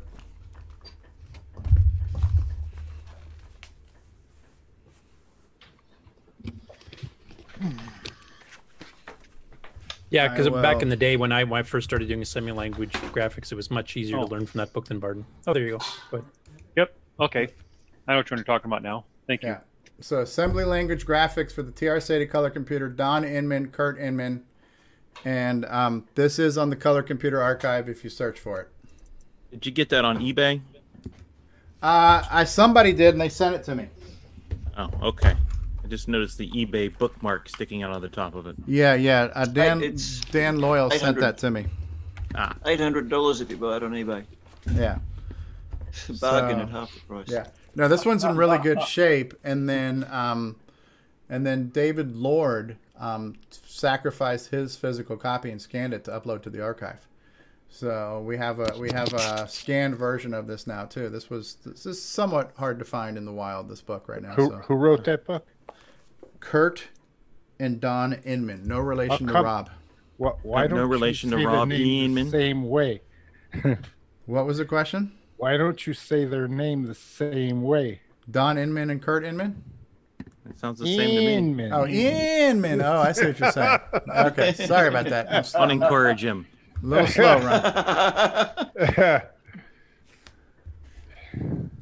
Yes. Anyways.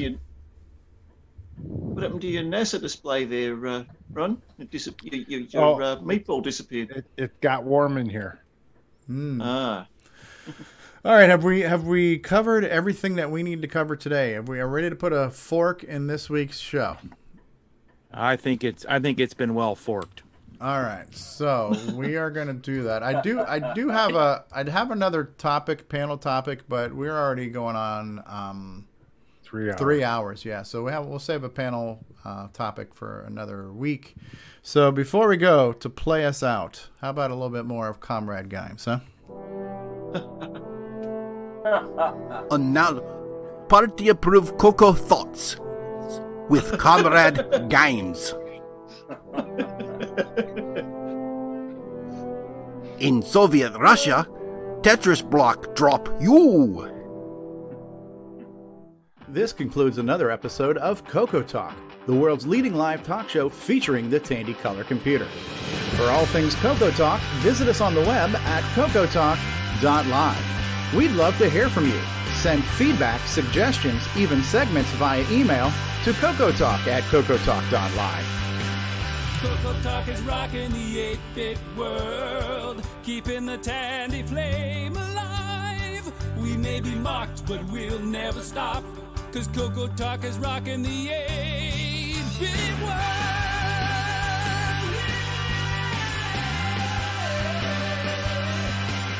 Consider supporting the show with a purchase of merchandise from our retro swag shop at 8bit256.com. If you'd like to become a patron of the show, click the Patreon link at our website at cocotalk.live. Cocoa Talk is rocking the 8-bit world, keeping the Tandy flame alive. We may be mocked, but we'll never stop, 'cause Cocoa Talk is rocking the 8-bit world.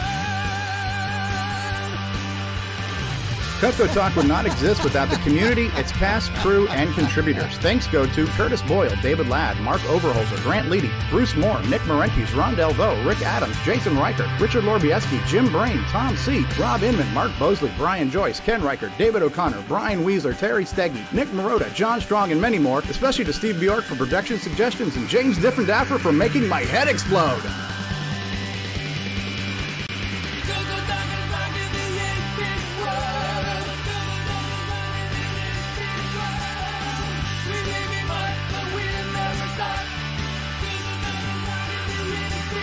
Please help support the Cocoa community by visiting some of its various contributors.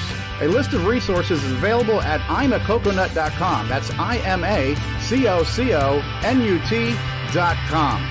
The Cocoa Talk theme song is copyright 2008 by D. Bruce Moore and Greg Sheeler. Mixed, mastered, and produced by D. Bruce Moore.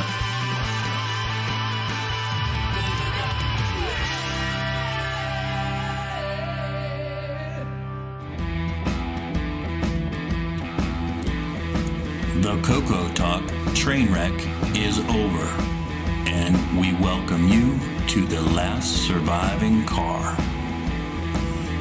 Join us in Zoom for Cocoa Talk Caboose, a recap of today's show.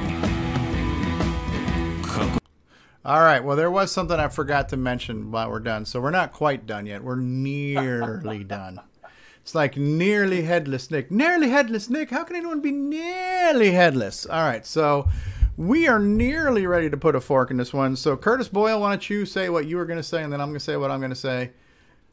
Oh, I was just going to say if there's any plans to have live gameplay like we sometimes do after announcing the new game for the week, either tonight or tomorrow, that people can tune into. Is there any plans for one for Crystal City?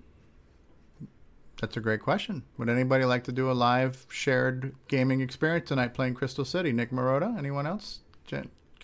Jason the Coco Man? I will be busy. Load. What was that, Mark B? I'm still just trying to get the game to load. Ah. All right. Well, what I'm going to say is this, and I think I mentioned this in our private planning channel earlier too, is that when we do our nighttime stuff, we typically don't use Zoom. But I want to make sure that we don't use Zoom tonight because I've set up a meeting code for the Florida Retro Club to have a virtual meeting tonight. And I'm not sure if we tried to meet while they met, even though they've got a different meeting code, I don't know if Zoom's going to handle that. So we typically use Discord. So if we're going to do it, just make sure we do it in Discord and not on Zoom. So that's, I guess, to be determined. So I'm not sure if Mark B wants to stream and can continue to crash test his computer, and we'll get together. I'm going to say I probably would like to play quote unquote something. I'm not sure I want to play that game. I've got a lot of other stuff I want to try and play with, and I got like my Sega Genesis I'm trying to get going, and I got that to boot. I've got this Tandy 1000 thing I want to get going. I've got my MC10 I'm trying to tweak to get the picture to clear up. So maybe I'll tinker while we live something tonight if you guys are up for that. I'm potentially up for that. Not necessarily ready to jump into playing that particular game, but I've got other projects I wouldn't mind catching up on. So I would say strong likelihood, Curtis. Okay. The thing I wanted to mention was that I'm in the process now of working on the latest Glenside Color Computer newsletter, Coco 123. And while I do have a good amount of content submitted to me already, this is going to be a pretty robust issue as far as this newsletter has gone. If anybody has anything they would like to add to the newsletter, you've got till next weekend or even sooner to get it to me. So send me some content, a program listing, or even a news article. If there's something that needs to make its way into the news, just make me aware of it, because we do try to put news in the newsletter, ironically.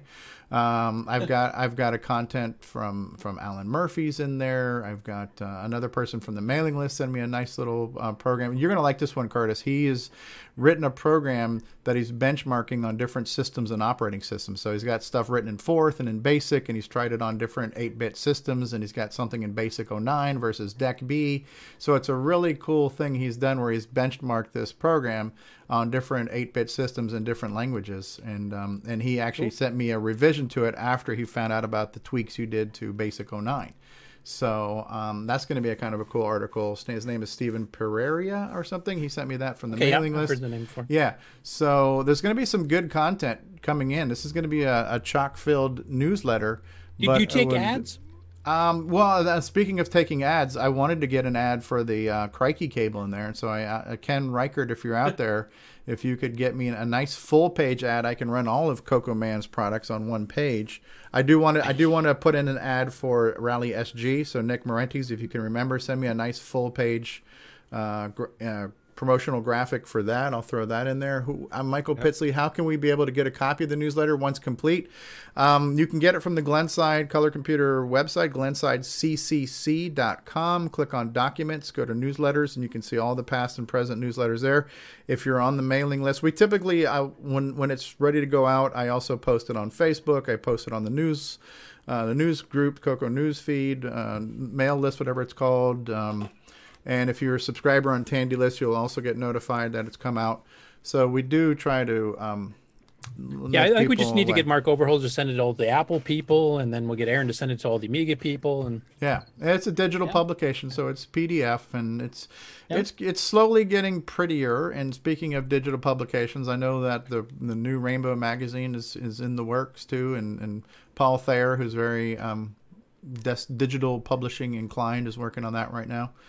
Yep, he's got a good mock-up so far. Yep. So anyway, just a last-minute call for submissions, contributions, and ideas and content for the latest Coco newsletter. Anybody else parting thoughts, final thoughts?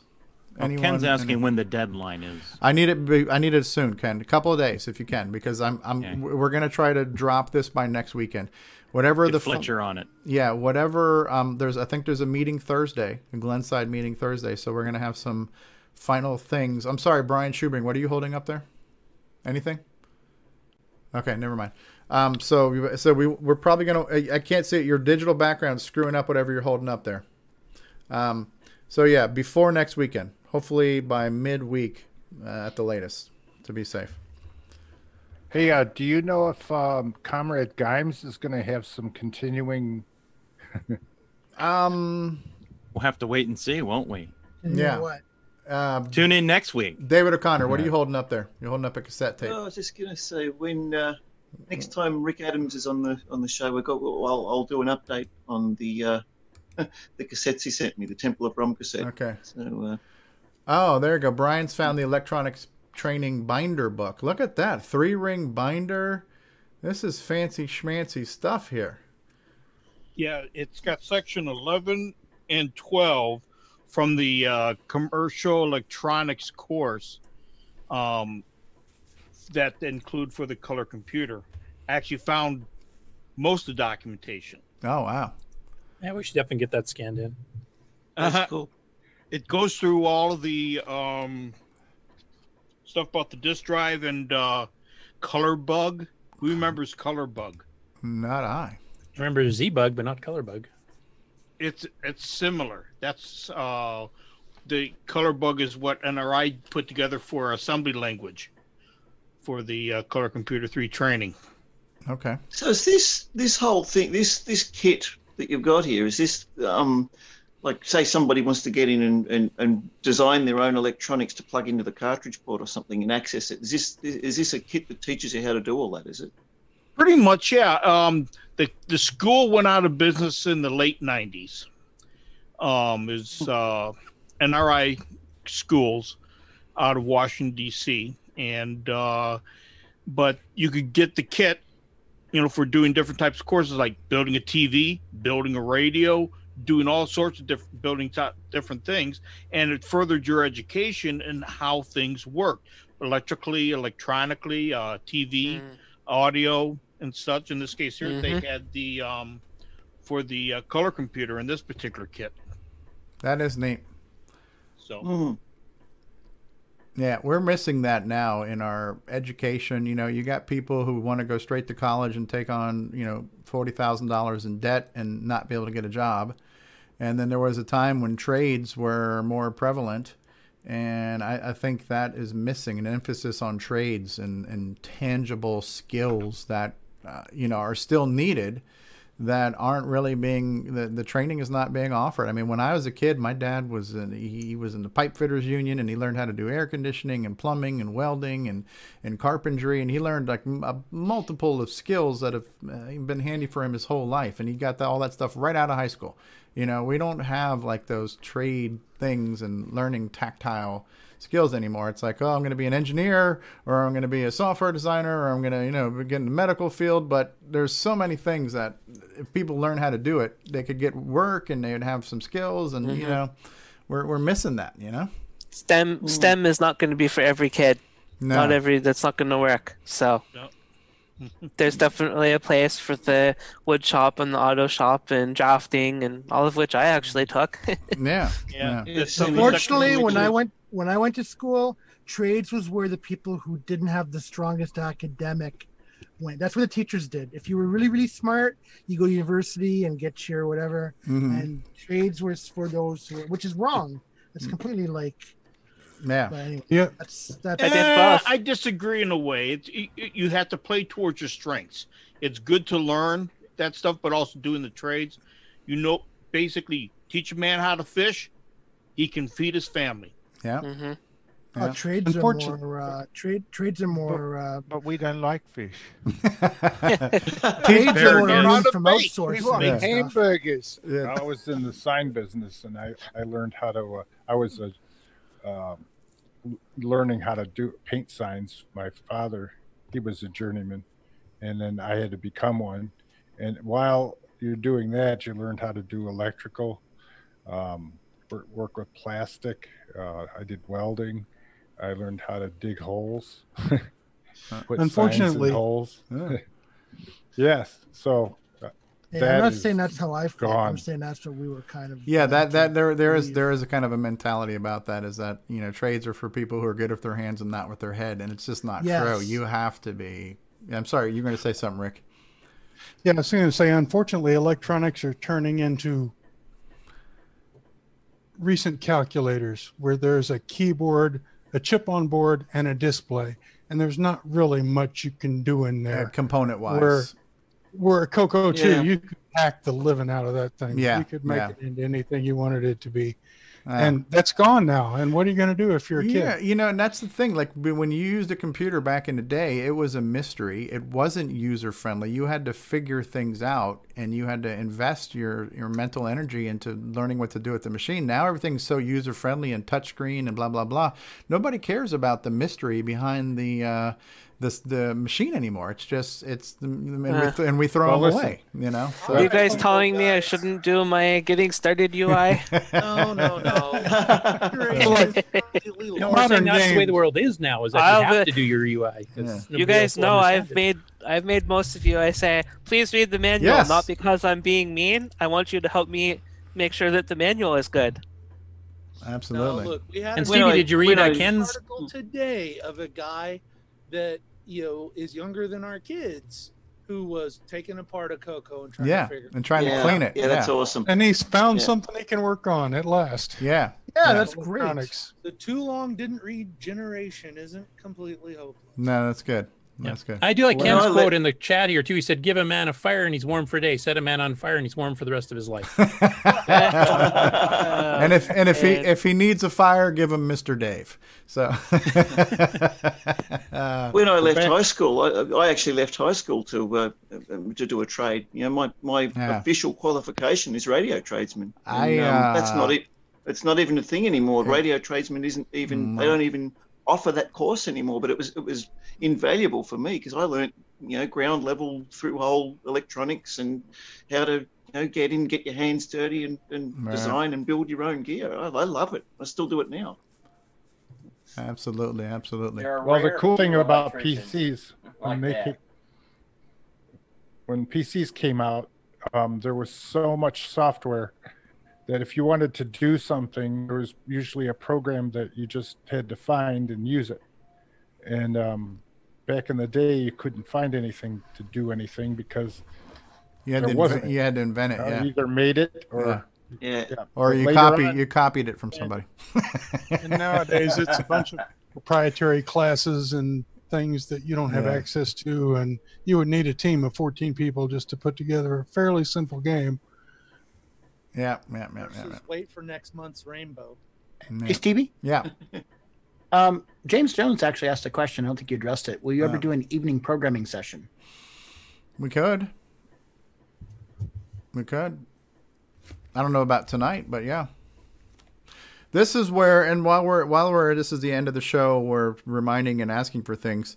I need to put out a call for two. I would like to get a few people who are maybe interested in being backup streamers for the show, because right now we only have one backup and it's Mark B.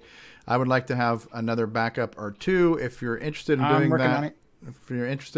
that, contact me and we can go over the details. And because at that point, like even tonight, let's say I get a food coma, I don't feel like doing anything, Mark B right now can stream a show. So if you guys decide you want to spin up a show after hours, we can.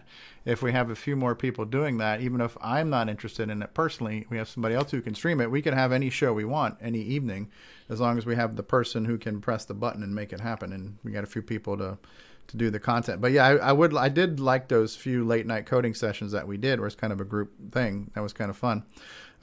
So yeah, I'm putting out a public call for that. If you're interested and available, we can get into the specifics as far as technology and bandwidth and software. Don't need to make that a detailed discussion now, but so reach out. All right. You guys ready to press the button? Yep. All right. So yeah, we will most likely have some type of random evening session. What is that, Michael Furman? It's just the USB adapter. USB to serial? RS-232 USB. Is there any TTL in there? Inside there is ESP, but... ESP, How about a real-time clock? RS-232, DriveWire, TTL. The button, comrade. All right, Comrade Gimes says press the button. Say goodbye, everybody. Press the button, Frank. Goodbye, everybody. Bye, everybody.